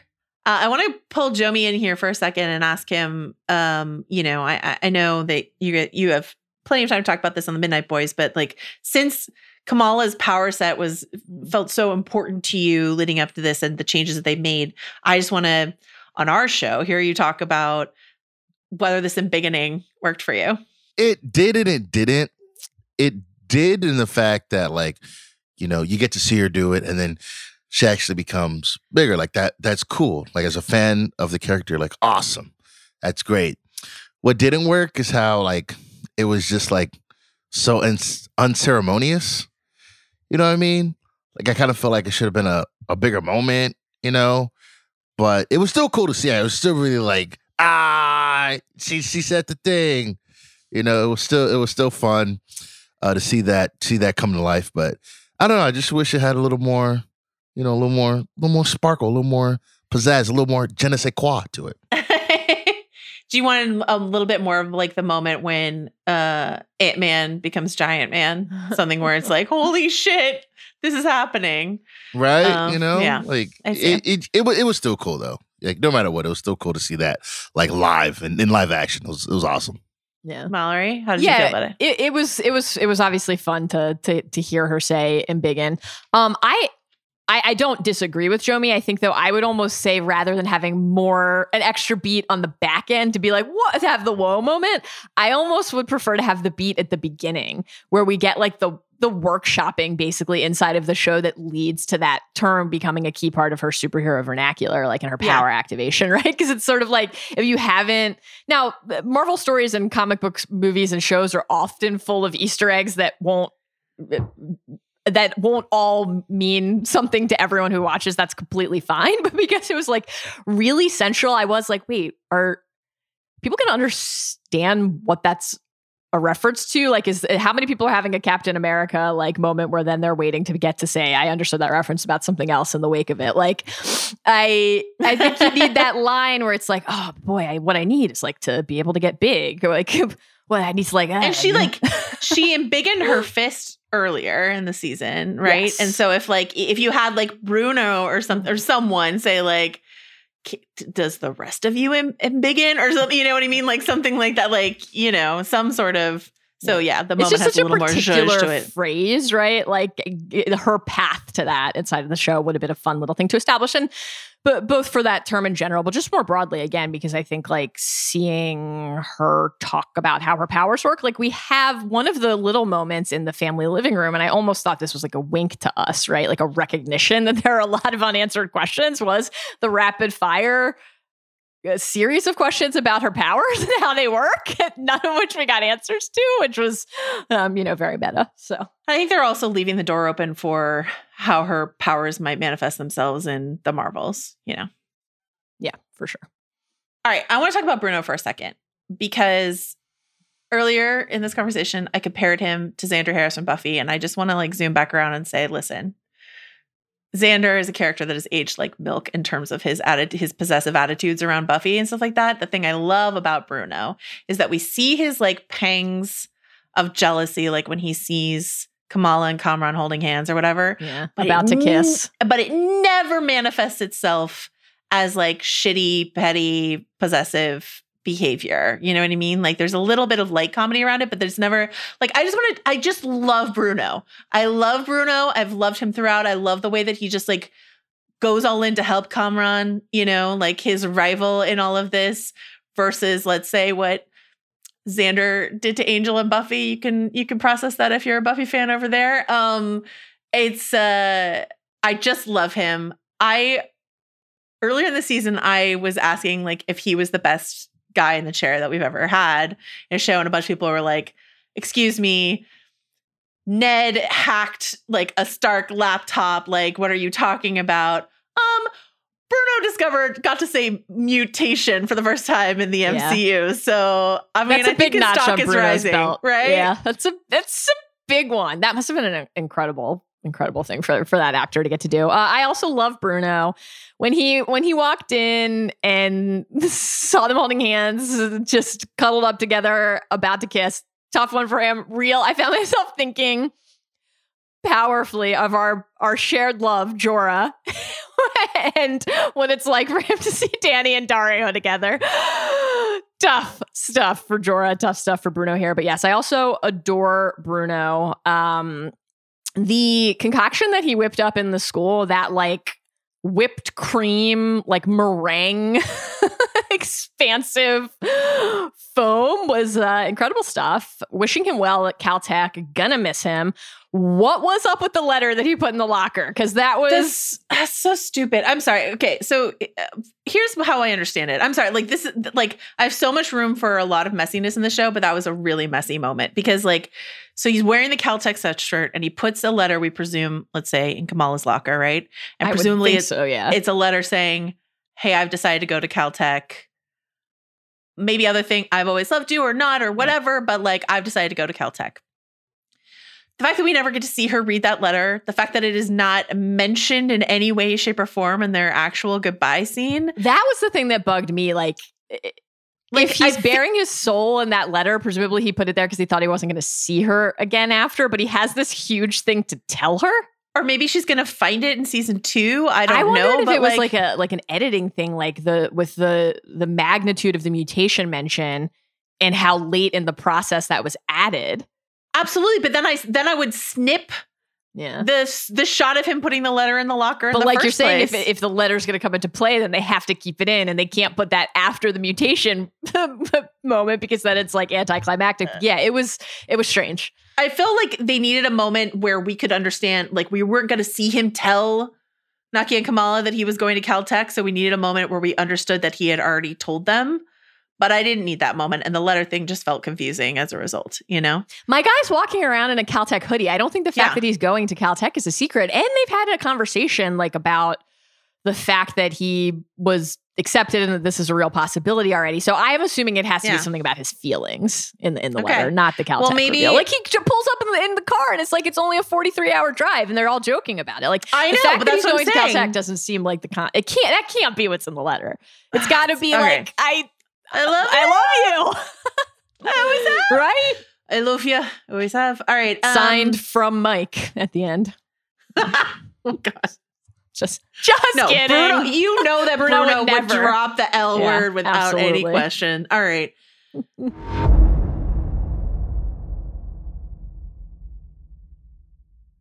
Let's talk about Marvel Studios mutants and Inhumans. Let's talk about it really quickly. With apologies to Jomi, I have been told this is going to be a moment where like people might pull this from the podcast and be like, Joanna Robinson of the Ringerverse reports. I'm just gonna frame this as like a loose rumor. Don't put me on blast around this. I've been told Agents of S.H.I.E.L.D. is not canon in the MCU. That's what I've been told. If that's the case, Jomi just said I quit in our Zoom chat. Sorry, Joe. That's what I've been told. Shout out to Jomi. My apologies. The thing about the Inhumans is really tricky because the Inhumans were, long existing in the Marvel comics. But when at the time that Fox Studios had, the time that Fox Studios had the right to the mutants, and so Marvel Studios couldn't say the word mutant or mutation or any of that. That's when they had this mandate over at Marvel Publications, Marvel Comics, to not create any more new mutants in the comics, because creating new mutants in the comics was just giving material to Fox. And they're like, why would we give Fox, who's running the X-Men franchise, why would we give them our brand new shiny characters? So when G. Willow Wilson and Sanaa Minot were creating Kamala Khan, they wanted to make her a mutant. This is something that Sanaa said in an interview with Empire. They wanted to make her a mutant. This was the original plan, but they couldn't because they were not allowed to create new mutants over in Marvel Comics at the time. So they made her an Inhuman. And that's sort of why the Inhumans the Inhumans was the workaround. Despite the fact that they existed in the comics since the 60s, the Inhumans were the workaround for the fact that Marvel was not allowed to do mutant storylines. What's also true is that Kevin Feige wanted to do an Inhumans movie. Jeff Loeb, who was running Marvel TV at the time, wanted to do an Inhumans TV show. And Jeff won that tug of war, and he got to do the Inhumans TV show. This is a rare L for Kevin Feige. He put the Inhumans movie up on the big board at Comic-Con, right? And had to take it off the board, give it to Jeff Loeb, who's running Marvel TV. Jeff does a real crap job with the Inhumans TV show, let's be clear. And so I think not only is Marvel Studios as they exist now really eager to get on the mutant train, but as opposed to Kevin Feige's usual Feige fix it, let me wrap my arms around previous mistakes, despite the fact that Handsome Anson Mount is in Multiverse of Madness, I don't think the Inhumans TV show is something that he is all that interested in rehabbing, because that was a rare thing that he lost control of. It has nothing to do with him. He didn't do it. So that lands us here with mutant Kamala. And so for people who are like, this is a retcon or a betrayal of her origin story, from the creators themselves, they always wanted to make her a mutant. And now they can because they own the rights, the screen rights to the mutants. How do you feel about all this? This also doesn't mean that we will never get the Inhumans in the MCU. I mean, you mentioned we got Black Bolt on Earth 838 in Multiverse of Madness. A little wink, right? Tied folks over until the potential introduction of the more formal introduction of the Inhumans on the 616 continuity in the future. Maybe we'll see them elsewhere in the multiverse in the near term. Who knows? I think that because we know that the X-Men are a top line priority and have to be, and soon. We know we are getting the Fantastic Four, right? We just got the Reed Richards, and again, we said spoilers for all of the MCU. We got Reed Richards in Multiverse of Madness on 838, but we know we're getting a Fantastic Four movie at the end of Phase 4. Like, all of this is happening, all of these new characters, all of these origin stories already. We don't need to add anything else to the mix. we can wait on Inhumans. It's fine. And I don't say that to diminish like the rage that anybody who's really attached to the Inhumans feels. That's just how I personally feel about it. I was really excited in this moment with Bruno when he said mutation, and we got the 97 X-Men theme, the beat of the accompaniment, so there is no mistaking it. There's no room to parse. Well, he said, Kamala, there's something different in your genes, like a mutation, or are they gonna change their minds later because this was mutation? There could be other forms of gene augmentation, even the Creed gene augmentation of humans that was eventually activated by the Terrigen Mist that lets for Kamala's character when she was an Inhuman. No, we got that musical note for a reason, right? This is it. We're here. We had the incredible fake out of Ralph Bohner, a thing that we will never forget, right? Or forgive. We had Evan Peters, Quicksilver from the Fox X-Men universe, come into WandaVision, and we were sure that it had happened and it was there. And then, okay, should I redo my Marvel TV ranking? Every time someone reminds me of Ralph Bohner, my WandaVision fandom wobbles. There's no Ralph Bohner in Loki. I'll just say that. And then we got Professor X in Doctor Strange, and that was massive. That was huge, but also that was 838, not 616. And so that's this big, big thing, but there's still the wait, when is it coming into our primary continuity? And here we go. This is the utterance inside of the 616. It's a declaration of intent. Some people, including some of the people here on this Zoom with us, are very impatient. I'm excited. I think that the X-Men being introduced into the MCU is like one of the most important things that can happen and needs to happen and is going to happen. So I can't wait. The idea that Kamala gets to be a really key part of our MCU specific activation here is cool and exciting. I think there are a lot of questions that then stem from it in terms of what this means, what the canon will be, what the explanation will be. Are mutants just now? Is the mutant gene just now activating? If so, how? Why? Have mutants been in the 616 throughout the entire course of the MCU and not participating in these events? If so, how are they going to explain that? Now, that would not be the first time they had to explain something like that inside of the MCU or even Phase 4 of the MCU, but that's a tall task, right? So there are a ton of questions. I'm not implying that this will be smooth or simple, but I'm excited to find out what those answers are. Speaking of answers, we're going to find out. Carol okay. Yeah. Because it feels so good to me when you tell me that I was right about something. I want to press pause and give you. This is really rare. I don't get this a lot. Yeah. Bring it. Mallory Rubin, saying, no way did we get Carol Danvers any time before the stinger. At one point, I paused the episode to be like, do we still have 20 minutes left? Could I still possibly be right? Yeah. No. So I said maybe we get more Carol. I just put my chips on it. I was wrong. It's good. Right. It's love to see it. Now our scoreboard for predictions is 1,474 for you and 2 for me. So that's because I make more predictions. That's because I predict irresponsibly. So you got to hit. If you're just spewing predictions left and right, you got to hit every once in a while. So we get Carol Danvers here, and I thought it was clear from context, but in case people were confused, this has been cleared up in interviews. This is not Kamala has turned into Carol Danvers. This is a swap situation where this is the Carol Danvers in Kamala Khan's bedroom going, where the hell am I? Why is there fan art dedicated to me all around this I have room? wound up in a shrine that someone has made gotta for go. me. Yes. First off, I know a lot of people care a lot about Carol Danvers' short hair, but I just want to say I really loved the hair that she was rocking in this scene. I thought it looked great. Great. The suit looked Big great fan too. of the new hair. Suit. Suit looks great. Yeah. The Marvels. Next summer, July 28th, 2023. Kamala Khan will return. Monica Rambeau will return.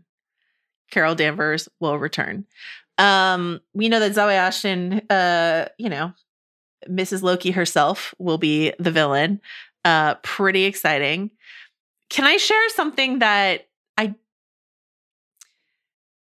So the actress who plays Kamala's mom, Zenobia Shroff, posted a photo that has a mild casting, the Marvels casting spoiler in it. I have not seen this. I don't know what Because this is. she posted it, do you feel like I'm allowed to talk about it? Has anyone made her pull it down? Yes. Oh.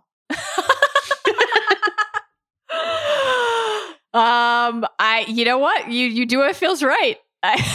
Okay, skip ahead. Skip ahead if you don't want to hear something that was pulled from Zenobia Shroff. So she's in the Marvels. That's a thing we know. That's announced. Kamala's family is in the Marvels. Skip ahead if you don't want to hear this other thing. In the background of a photo that she posted, fuzzily in the background were like the headshots of all the actors who are in the Marvels, and up there with Brie, etc., Tessa Thompson, Valkyrie in the Marvels. How would you feel about it? Whoa. Yeah. I'm trying to process this in real time. I knew nothing about this. Okay. If you skipped ahead and you're wondering what the silence is, we're still processing it. So keep skipping. You don't want to be spoiled. What's your theory? I mean, you know me. I'm like, is this the queen King Valkyrie has been looking for? I don't have like a strong one, like she's got a horse that can portal hop into space anytime she needs to. Like she could wind up and keep skipping in a cosmic setting if she needed to, And I don't know if it's just like a 5-second, who knows to what extent, etc. The thing I do want to say about Kamala's family being in the Marvels for however long it might just be we get to see Carol run downstairs and be like, where am I? And see Kamala's family. Like it could just be that amount. I don't know. I'd like them to be in the entire movie, personally. Absolutely, I would. And it was giving me Doctor Who feelings in the Russell T Davies run of Doctor Who. The companions' families were always like Rose Tyler's mom or Donna Noble's grandpa. Like the families were always kind of like, so the Earthbound hero gets whisked into a cosmic adventure, but the normie family was like there on the margins, like sometimes drawn into adventure, sometimes not. And I always loved that aspect of that run of Doctor Who. So I'm excited that we're going to get more of Kamala's family. Do you have any Bangle theories that you want to talk about? I just want to know more about how the Bangle works, which is like a pretty basic thing to say here at the end of our journey and on the eve of our next one. And I think what you said earlier is fair, that like we're gonna clearly, because of the Bangle's role here in this place swap, learn more about this power. Now we have seen the Bangle previously take Kamala back in time, right? We talked about that at length already in prior pods. So the fact that the Bangle can activate portals across time and space is not necessarily a new thing. That's established, but learning more about how that works. What activates it? Like, is this a similar situation where there's some tandem happening or occurrence that is leading to this pull?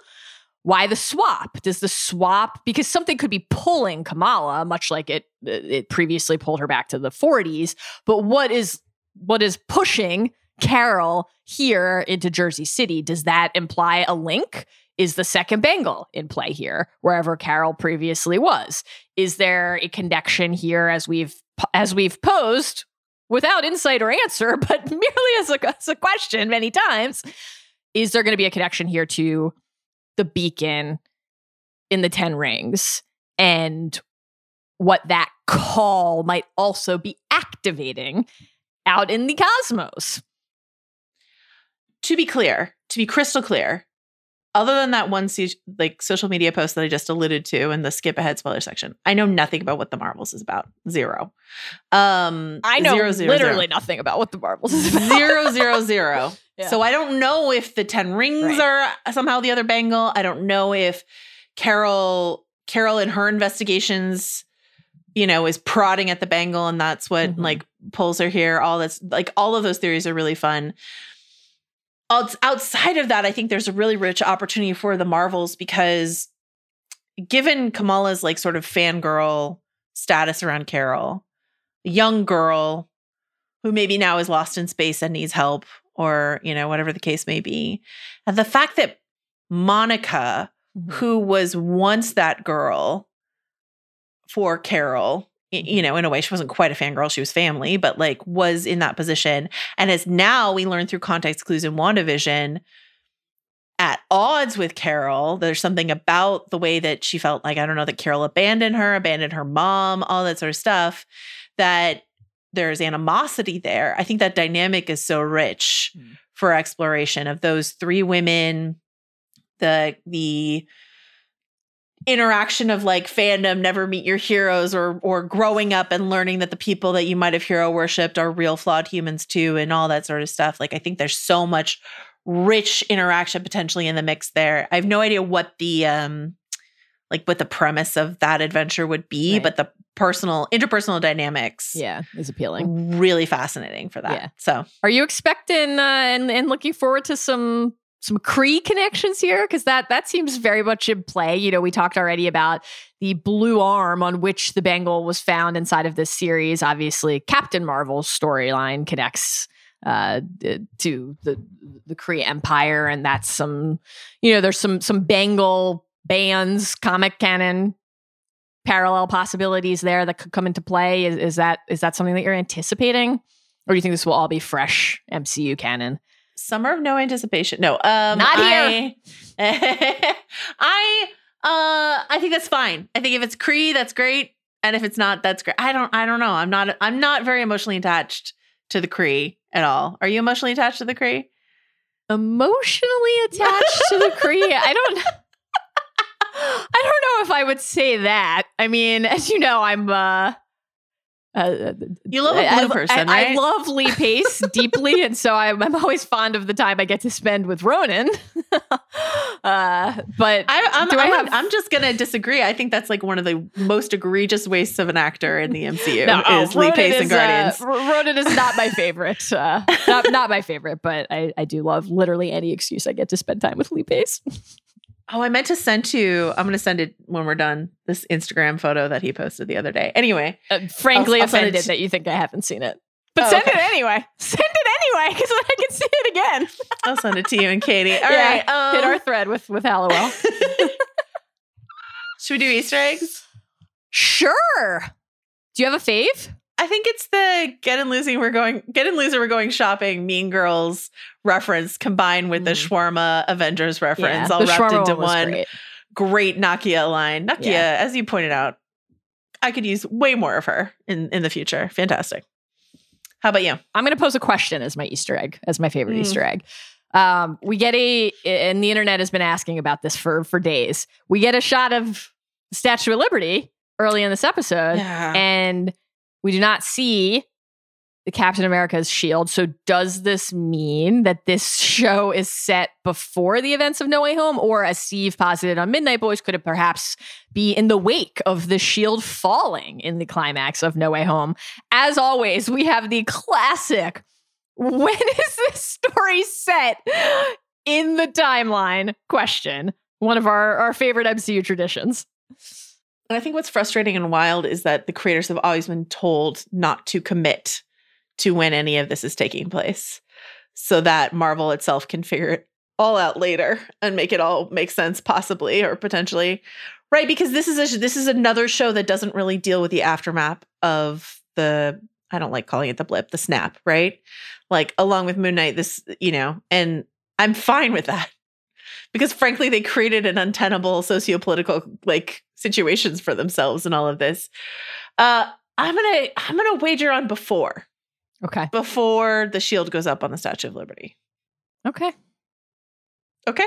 I'm gonna say after, just because I always have a hard time wrapping my mind around these things being out of sequence, but not in like a substantial way, in like a matter of weeks or months, perhaps. I know. And then I think the reason I'm going to say after is just because this launches immediately into another story. And so I think if the events of the Marvels immediately, I mean, it's going to be a year from now before we get that story.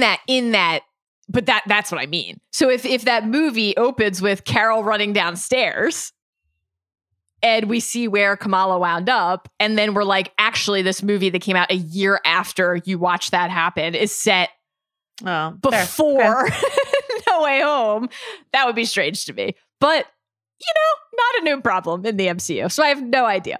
I also want to shout out really quickly the ball cap disguises that Bruno and Kamran get, right? Classic MCU ball cap thing.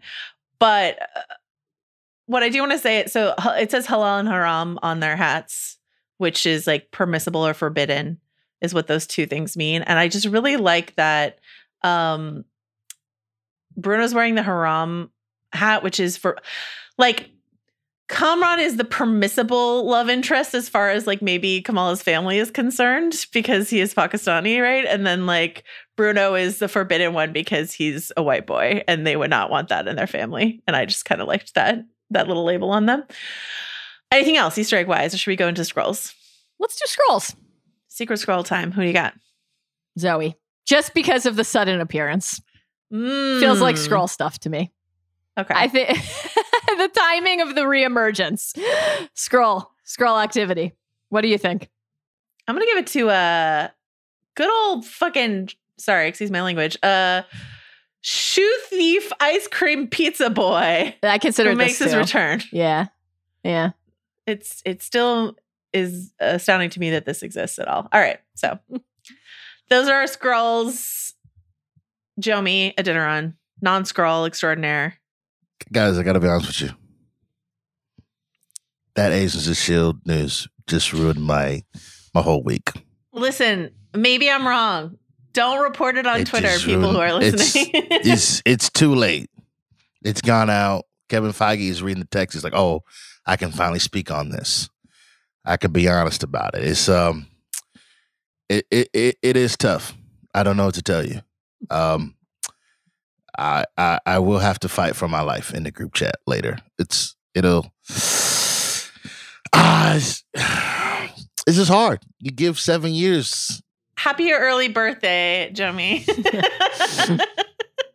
It's tough. Got tears in my cake. It's hard. Steve wants to ask if closure is better than uncertainty. See, but here's the thing, right? And see, and this is the hating, right? This is the problem, right? This is the big problem with the whole thing, because people are gonna point and laugh and be like, "I told you so." You know what I'm saying? It's a lot of punching down. You understand what I'm saying? You know, when you unabashedly love something, and people are like, "Ha! I told you it was stupid that you spent your whole life loving that thing." I'm gonna be like, "Dang." Hey, but listen, listen. Love what makes you happy. I will. You know what I'm saying? I'm not, but the fact of the matter is, I'm gonna have to be fined for my life out these streets. I didn't want to have to do that. It's tough. It's tough. Well, now I really hope that I'm wrong. Me too. Great. Me too. Let's all hope together that I'm wrong. All right, our first question comes from Amy. Who would be the most embarrassing person to accidentally appear in your room? Like Carol appearing at Kamala's shrine to Captain Marvel.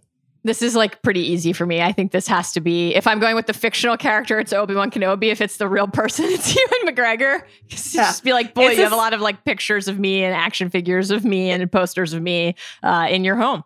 Yeah. So I'm assuming for similar reasons, your pick is a couple months ago, I would have said Timothy Oliphant because of the like cardboard cutout of Cobb Vanth that I had in a closet. But now, thanks to Mallard Rubin, I have an even larger cardboard cutout of Obi-Wan Kenobi in the same closet. Cobb and Obi-Wan are just like chilling in a closet, cardboard cutout. So like, I think if Ewan McGregor showed up and he saw not only a cardboard cutout of himself, but also one that was conspicuously larger than the other cardboard cutout I have of someone, mortifying. So yeah, it's Ewan McGregor. Larger where? All over, baby. He is embiggened. The Ringerverse contains adult content. Oh, God. Joey?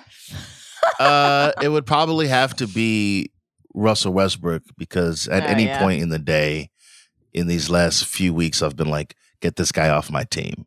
And so like, if he just like appeared in my room and was like, yo, I can hear you disrespecting me, like that probably wouldn't go down all that well. So I have a follow-up suggestion.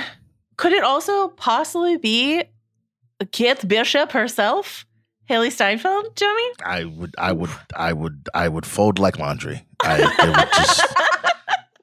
There's no way I would. Hey, excuse me. Oh, that's crazy. I gotta go. There's something going on outside, and I would just run away. I would vanish, and she'd be like, "Where'd he go?" I'd be like, I don't know. I haven't seen him in 6 weeks. He's gone. This is not the energy we're supposed to be bringing into 2022, Joey. Listen, well, okay. Realistically, I'd be like, hey, what are you doing here? You don't belong here. This is like my room. This is my space, my area. Do you like need some water? Can we call you an Uber? You know what I'm saying? Because I kind of feel like you don't know me. I don't know you. This is like real stranger. You know what I'm saying? It's cool. We just gonna get you to your crib. Don't worry about it. Here's my number in case you wanna, if you left something, but we can. The number move. Okay. Yes. The care, the water, the Uber. You know what I'm saying? And then the just in case. Here's my number. Just in case. Here's my digits. You know what I'm saying? I just met you. This is crazy. Here's my number. Call me Haley. Call me Haley. That's good. That's good. I like that. Our next question comes from Alicia. I love the Secret Skull game. Hey, Agent Clearly. But how about a maybe mutant game? Looking for expected mutants new to the MCU, already introed characters who could be mutants, or unexpected mutants coming soon. So I think we should each only do one, because then we can make this a recurring bit moving forward if we so choose. Who's top of your list here? And it could be from any of those buckets or another one entirely. I mean, I might cheat entirely and just pull an example that Alicia had in her question, which is Shang-Chi. Like, because of the bangle 10 ring connection, because of like where the person used it and how it activated a signal, like all of that seems too similar to discount the idea that Shang-Chi might be a mutant somehow. I'm going to throw out, to be clear, I'm not saying I think they will do this, but would it be possible? Could you see? God, this would be a day on the internet. Can you imagine the tweets? What if they made Kingpin a mutant? Jesus Christ. Wild energy. Chaotic energy you brought into the group here. I thought you were going to say Wanda Maximoff. Like they could just go, So that, I have long considered like almost a certainty. But there is so much change across Wanda's comics canon and so much updating and evolving of that canon. But I still think that feels like very much fair game. The idea that the Mind Stone would have activated her mutant gene. I'm almost expecting that, even given all of the comics updates.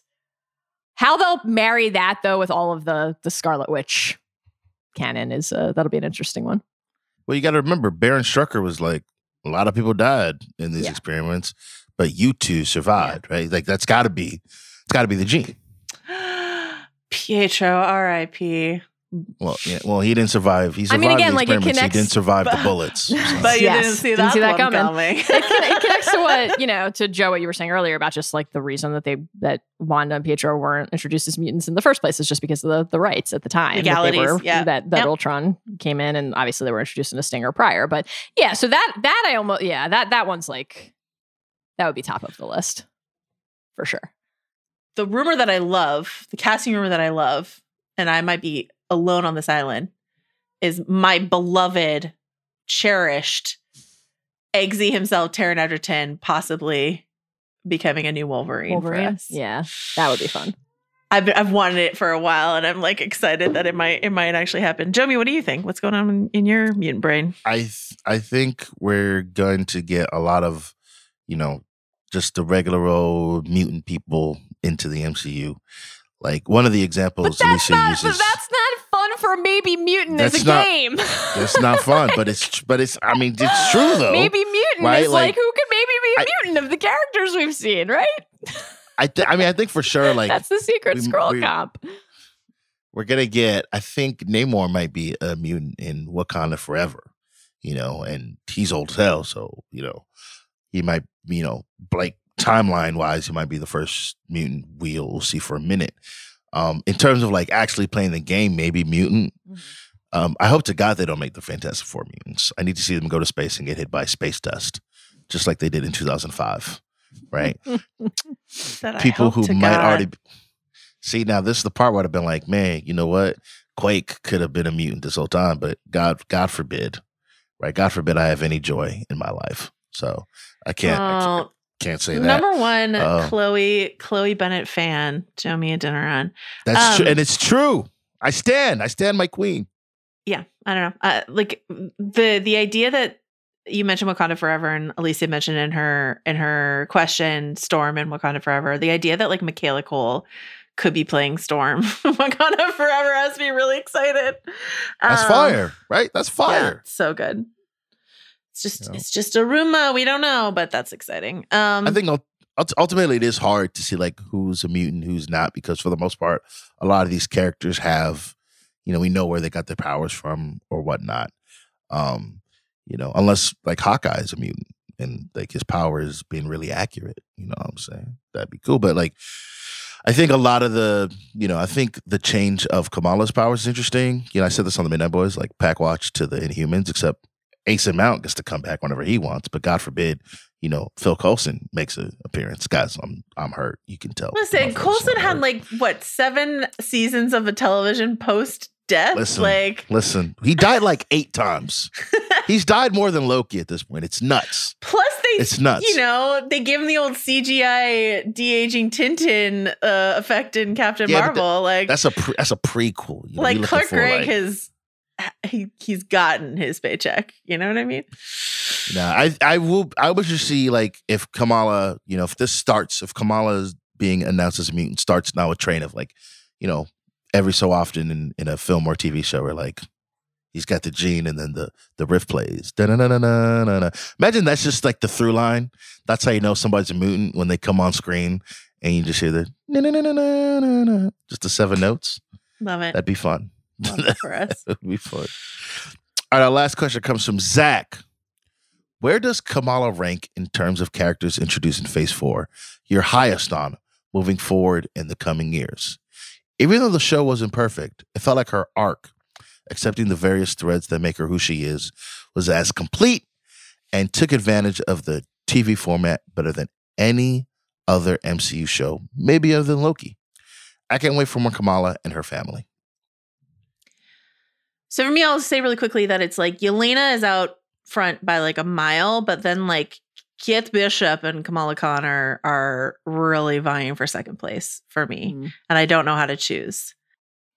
It's a crowded field. I think Yelena's also number 1 on my list.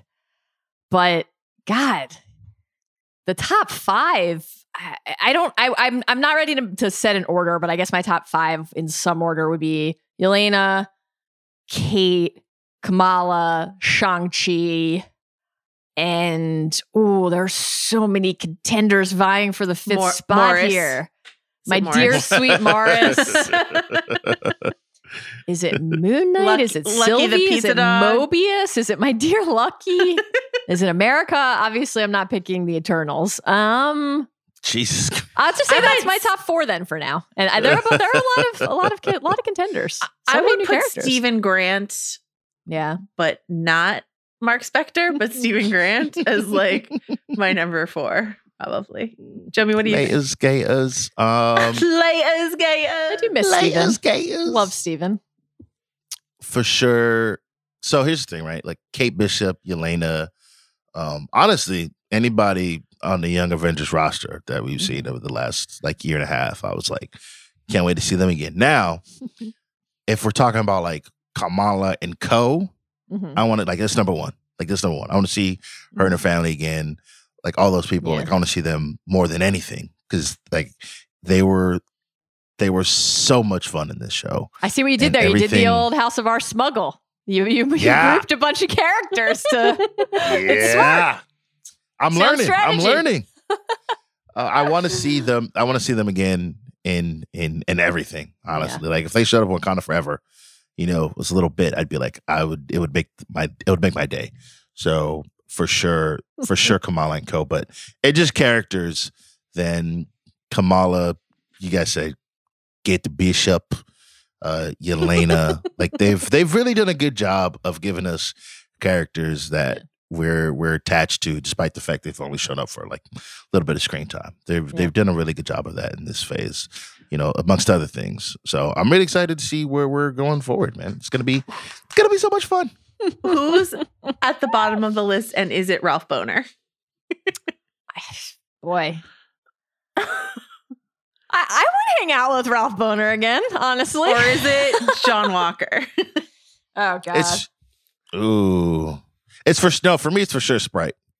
I never need to see Sprite again. Oh, no. I'm good off Sprite. I forgot. I'm good off Sprite.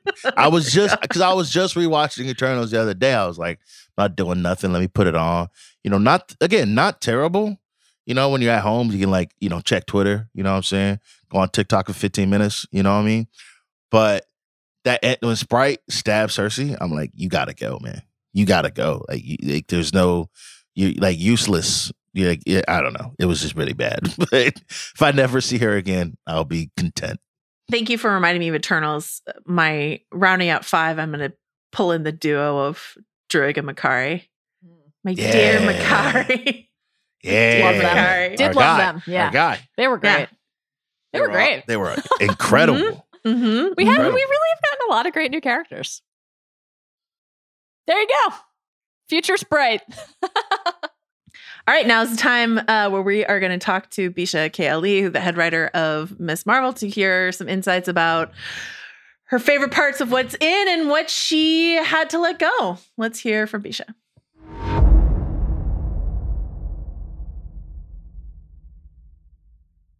I wanted to start by asking you which aspect of Kamala's journey felt like the most personal to you putting this together. Which aspect felt the most personal? My goodness, there's nothing about this that doesn't feel personal to me and the other writers. Like every single element of it feels personal. I think obviously the storyline with Partition is incredibly personal to us, but is also not ours to own alone. So it depends the context of the word, I suppose. For me personally, I actually can't pick anything. It's all so intensely personal that it's impossible to say, oh, one thing feels the most personal versus something else. I hope that answers your question. All of it. This is such a rich and lovely family story that devotes so much time to the ties and the shared history and shared understanding between 4 generations of women inside of one family, and the very, very special relationship between Kamala and her father, and the found family, the family that you choose among the friends and inside of this community. And then you also had to establish a lot of new characters, a lot of new canon, a lot of new Marvel magic. So kind of have 2 questions on that front. What was most essential when it came to striking the right balance between family, community, and mythology when you're structuring the story? And then in a comic book landscape where heroes have often, not always, of course, but often lost their parents or seen their family units fractured in some sort of fundamental way for their origin story. What different opportunities were here for you when telling a story about a superhero who has such a strong family presence and connection and support? I'm going to break that down because that felt like multiple questions that I have a very we love the smuggle here at House of R. We love to sneak multiple things inside of one. Oh yeah, it's just you're not going to get all the answers you want because I'm going to get lost in space.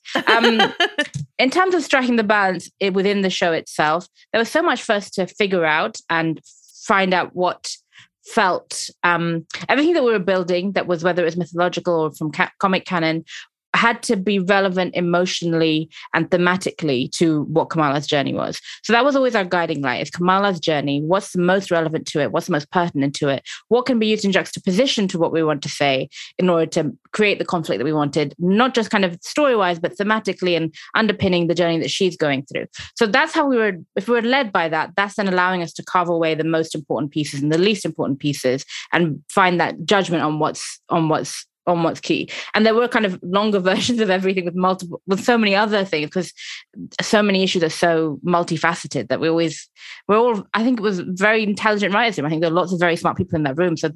And so passionate as well. So there's so many different themes and threads that we were juxtaposing and pulling apart and then interrogating and saying, is this important? And if everything was important, but is it important enough for the limited amount of time we have on screen? That was then the kind of the new marker beyond what's important and a baseline. So that's kind of, that was really leading all of our thinking, I would say. And we'd start from that place, we'd build out, and then the building got so big, we're like, okay, let's go back to that place again, that focus, and use that to kind of chip away.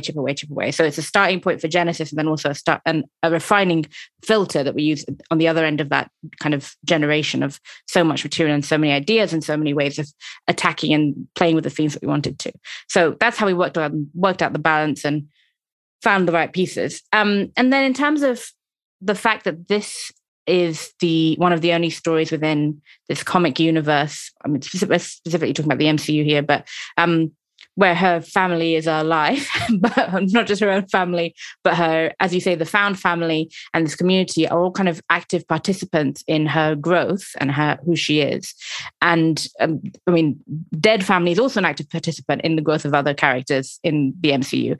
But that's what made her unique. This is what makes her unique in this entire extensive web of storytelling that goes beyond our show. So that really felt like the strength of the show. So the idea of leaning into it was kind of inherent because it is what makes Kamala unique. It is what makes Ms. Marvel unique specifically. And so we really wanted to represent that, not just in this show, but knowing that she's going to go on to do whatever she's going to do in the Marvels, and whatever her future is, in not just in television, but on the big screen, whatever that future may be, she's going to be carrying that with her physically, because we manifested all of those family elements, found family and kind of the family you're born into, all manifested in her suit in really clear ways. We made a very clear point of we're gathering up all these pieces of her so that when she goes off into the Marvels, it's Kamala, yes, but it's everyone who loves her too. She's representing all of them, and she's representing, and I don't mean representing in terms of the way we talk about representation. I'm talking about as in literally the scarf is from the dupatta, or the sash is from Red Dagger, the outfits made by her mother, I'm sure with her grandmother's influence. The mask is from Bruno. And, some of the color scheme came from the fact that waistcoat that was Aisha's, kind of symbolically Aisha's. So all of that was part of the strength of Kamala and what makes her unique in the MCU. And the fact that then I feel really proud that when I go to see the Marvels next year and she's wearing whatever costume we saw at the end of our show, that was so clearly all those pieces were put there by us in this show and were all representative of her family. So as I say, it didn't feel like, this is making us different in a bad way. I was like, no, this is exactly what gives her strength, is everything that you're seeing there. Love that. I think I got all the smuggled questions. You did. You crushed it. Crushed it. Thank you. I wanted to ask you, speaking of all of us going to go see the Marvels in theaters next year, I know that the way that, very specifically Marvel TV making works is you're put in your little silo and you're allowed to know what you're allowed to know. And that's not much usually of like the broader plan. So given that, I know that you didn't know, you weren't allowed details on like where the character's going, privy to what they're going to do in the Marvels, etc. And it's possible it wasn't even known at the time because they hadn't written their movie yet. Right, exactly. That's part of it too. But were you then given any kind of idea or guidance about where Kamala needed to land at the end of the story here? Carol shows up. We'll talk about that in a second. She's got her costume. She's got her name. She understands the basics of her power set. Were there any other ideas or guidance about where she needed to have her endpoint here? I think it was just really, I say this not in a kind of a negative way. I think it's fairly common sense to me coming into it that if the next thing she's going to be in is going to be alongside Captain Marvel, she needs to be able to stand alongside Captain Marvel. In the kind of the nature of a feature is they have less time, etc. So I was really aware that she had to have self-actualized by the time we got to the end of this show, so that when she's standing beside Captain Marvel, whether or not there is time to go into kind of the psychology of her in the same way, is we have the microscope in this show that won't be available in an ensemble thing when you're next to a huge character like Captain Marvel. There's a different relationship there that's going to, I'm sure, come through. So it always kind of inherently, I was like, okay, if that's where we're going. If I know that she's going to go and be in a movie without me knowing any of the details, but I know foundationally she's going to be alongside Captain Marvel, then she has to be match fit. She's got to be ready to run. So that was kind of a guidepost for the end of the show. And I knew also that we were starting from a place of she didn't have power; she was getting her power. So it is kind of, I think the great thing about all of the cultural elements, all the things that people that are maybe new to our audience are actually in a very classical structure of an origin story, just told in our way. And I think that's what keeps the show classic, but also completely new in terms of what you're seeing and how we would do it and how Kamala does it. So having that beginning point, having that end point is also so helpful to have an end point when you start breaking a TV show. So that was a real delight to be able to go into a project from day one, knowing exactly where that's ending. So that was always really clear. But aside from that, kind of how we got there was on us. Yeah. So you mentioned origins and the new. We simply must talk about the seismic utterance of the word mutation. We can all hum and sing. You have noted in other interviews that it became clear later in the process that this was going to be a thing that happened here. Yeah. And you have also talked a lot about how you are a huge nerd. You're a huge fan of comics and these stories. That's my era too, Right.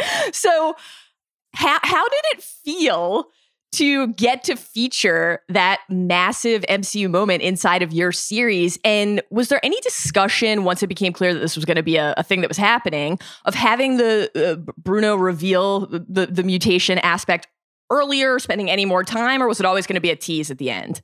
It was so far down the line. Like I don't even want to disclose quite how far down the line it was in terms of before its release, that there wasn't really a huge amount of discussion. It was kind of like, what pieces have we got on the board? How can we get this done? Right. So it was just really, for me, it was just really thrilling. When I kind of got that call from Sana, we were having that conversation. She was telling me that that's what we were going to do. I was like, this is bananas. I can't get my head around this.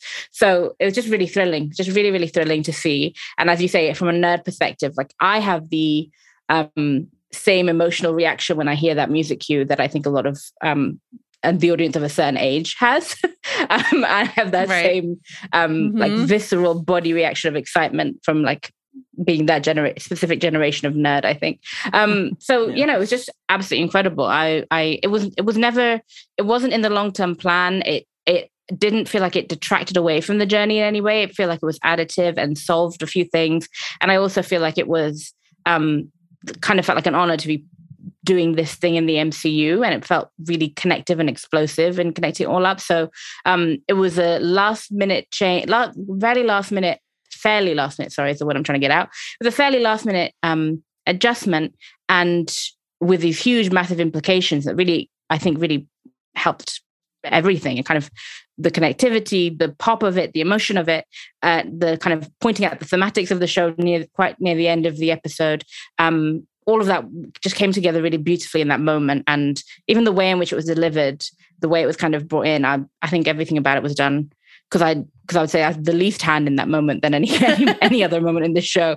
It was really a delight. I'm very happy that we did it this way. You mentioned that the 6-episode time constraint of telling a story like this, right? And I've seen you mention in other interviews that you had in the writer's room notebooks full of story about the Red Daggers, about the clandestines, about the Noor dimension, all that sort of stuff. So I'm just curious, this is a classic smuggle, 2 questions into one. If you had more time, if you had more time and episodes to do so, what other avenues of the story were you most wanting to explore? And if it was that mythology that I just mentioned, what else can you share with us now about the history between those groups, how they function, the specific nature of the transfer of power from Najma to Kamran, all of that, and of course, what you could tell us about the Bangle. Well, I think I need to be mindful because I also don't want to muddy what's in the show versus all of the extension of that. I don't think that's quite fair on what we've created. So I'm going to be mindful of how I navigate this question, even though I'd love to share every single thought that's crossed my mind. But I will say that, for example, the Red Daggers, I think if we could have shown more of their scope in that it comes into play in the fact that at the end of 6, that there is someone that can get Kamran out of there. And there's a support system in place. This is an international organization. So if we could have been able to kind of hint at more of that, I think something that we did get a little bit of in the show, but I wish we'd had more time for was you see her kind of figuring out what eventually leads to in beginning, kind of the hard light forming around her body, kind of that is something she learns under Waleed. And I would love to have seen a little bit more of her training because there's a bit of a jump in her skill level by the end of episode from the beginning of 4 to the end of 4, there's a big old increase. And some of that we're kind of hinting at, that you can see that moment that she's essentially going superhero school with Waleed. I wish we'd had the time to show you more of that, the fact that she gets her training from Pakistanis in Pakistan, as opposed to getting her kind of leveling up montage with any of the other Avengers. I thought that was really cool, and that would have been really fun to share with everybody. I think another element that I kind of the on the ground stuff in Jersey City, there was this whole storyline about gentrification that felt really cool, and that Nakia had a bigger role in as well, alongside the storyline at the mosque. So that was something that we're also, if we had to choose between the two, we were always going to go with the mosque storyline. But yeah, the idea of there's this community center that the high school used, and that also the community at large used, and Najat the Giro King used. So a lot of the community kind of came together, and that storyline was popped a lot more because of this community center and Maniba's role in it. And yeah, I think we kind of rightfully so had to kind of take that storyline out, but that had a very detailed arc across 6 episodes and multiple scenes across those 6 episodes that I think kind of gave a nice juxtaposition between how Kamala viewed her own mother in episode 1, even though her mom's kind of doing this community heroics, but yet she's kind of putting Captain Marvel on a pedestal. But right here is an example of a hero in your own community, and it's your mom, and you can't see that. And that story would have come full circle by the end, where she's like, there's Captain Marvel, but my mom's my own hero. So that was kind of an element of that. I feel like kind of we got it in there. Obviously there's so much to do with her and her mother that is so vital and so much more important than the one I just outlined. But that's a storyline that could live again. It could live again in another episode. I don't think the same relationship with the mum in another season. Sorry, I don't know that the same relationship with the mum would be the same. It would have to be something different. But the gentrification of it all, and how that affects the actual community on that ground level, is something that definitely is there still to explore. I think if anyone were to go on to do multiple seasons of the show. We know you need to scoot. We have barely any time left with you, but we have 2 absolutely crucial questions we're going to ask you rapid fire. My first one is there's a split second of an iconic episode of Felicity in the first episode. And so my question is, really quickly, sort of A, why is that there? And B, are you Team Noel or Team Ben? Where do you stand? I think that was a choice actually by Adil and Bilal, that the sequence of what she's watching on the screen. So you'll have to ask them what the deeper meaning of that was, because that's personal to them. And so I'm on neither team. I think one thing that was important was the kind of cultural moment of, if my parents ever saw, for me, and I think for all the South Pakistani writers in the room, if my parents ever saw on TV something that was like even boys and girls flirting, it was like, change the channel. So that was kind of what we were being like, okay, like people in proximity to each other. And the irony of it being that Bruno's a part of that family. They don't care when they're really close to each other, because he's their kid. He's their other son in many ways. So it was just really fun that was the moment we wanted to, that was kind of in the script. And then what the actual thing on screen was that's an Adil and Bilal question. I will track them down. Team Ben. Hashtag Team Ben. All right. Lastly, because we know you have to go. Who are you shipping? Who are you all shipping Kamala with? I'm shipping Kamala and Cameron. I'm also shipping Kamala and Kareem. I'm also shipping Kamala and Bruno. But now that the show's come out and I've seen the audience response, I'm also shipping Bruno and Cameron. Like, I can get on board with that. Also, after the end of 6, seeing Cameron in Pakistan with Red Dagger, guys, why not? Like, I'm feeling all of it. I love it. I just think everyone should love everybody. That's how I'm feeling. Team Nakia and Zoe. Love it. Love it. All right. Thank you so much for the chat. Yeah. Really appreciate the time. Thank you. Take care. Bye. All right, that does it for House of R this week. We will be back, as I mentioned, post Comic-Con to talk to you about all the things we hear there. The Midnight Boys Pew Pew will be here next Wednesday to do something really fun. I'm excited. A draft, a Midnight Court. I don't know what it's going to be. I can't wait to listen. Of course, to know what that is, to make sure that you don't miss it, follow us on socials, follow the pod, all that good stuff.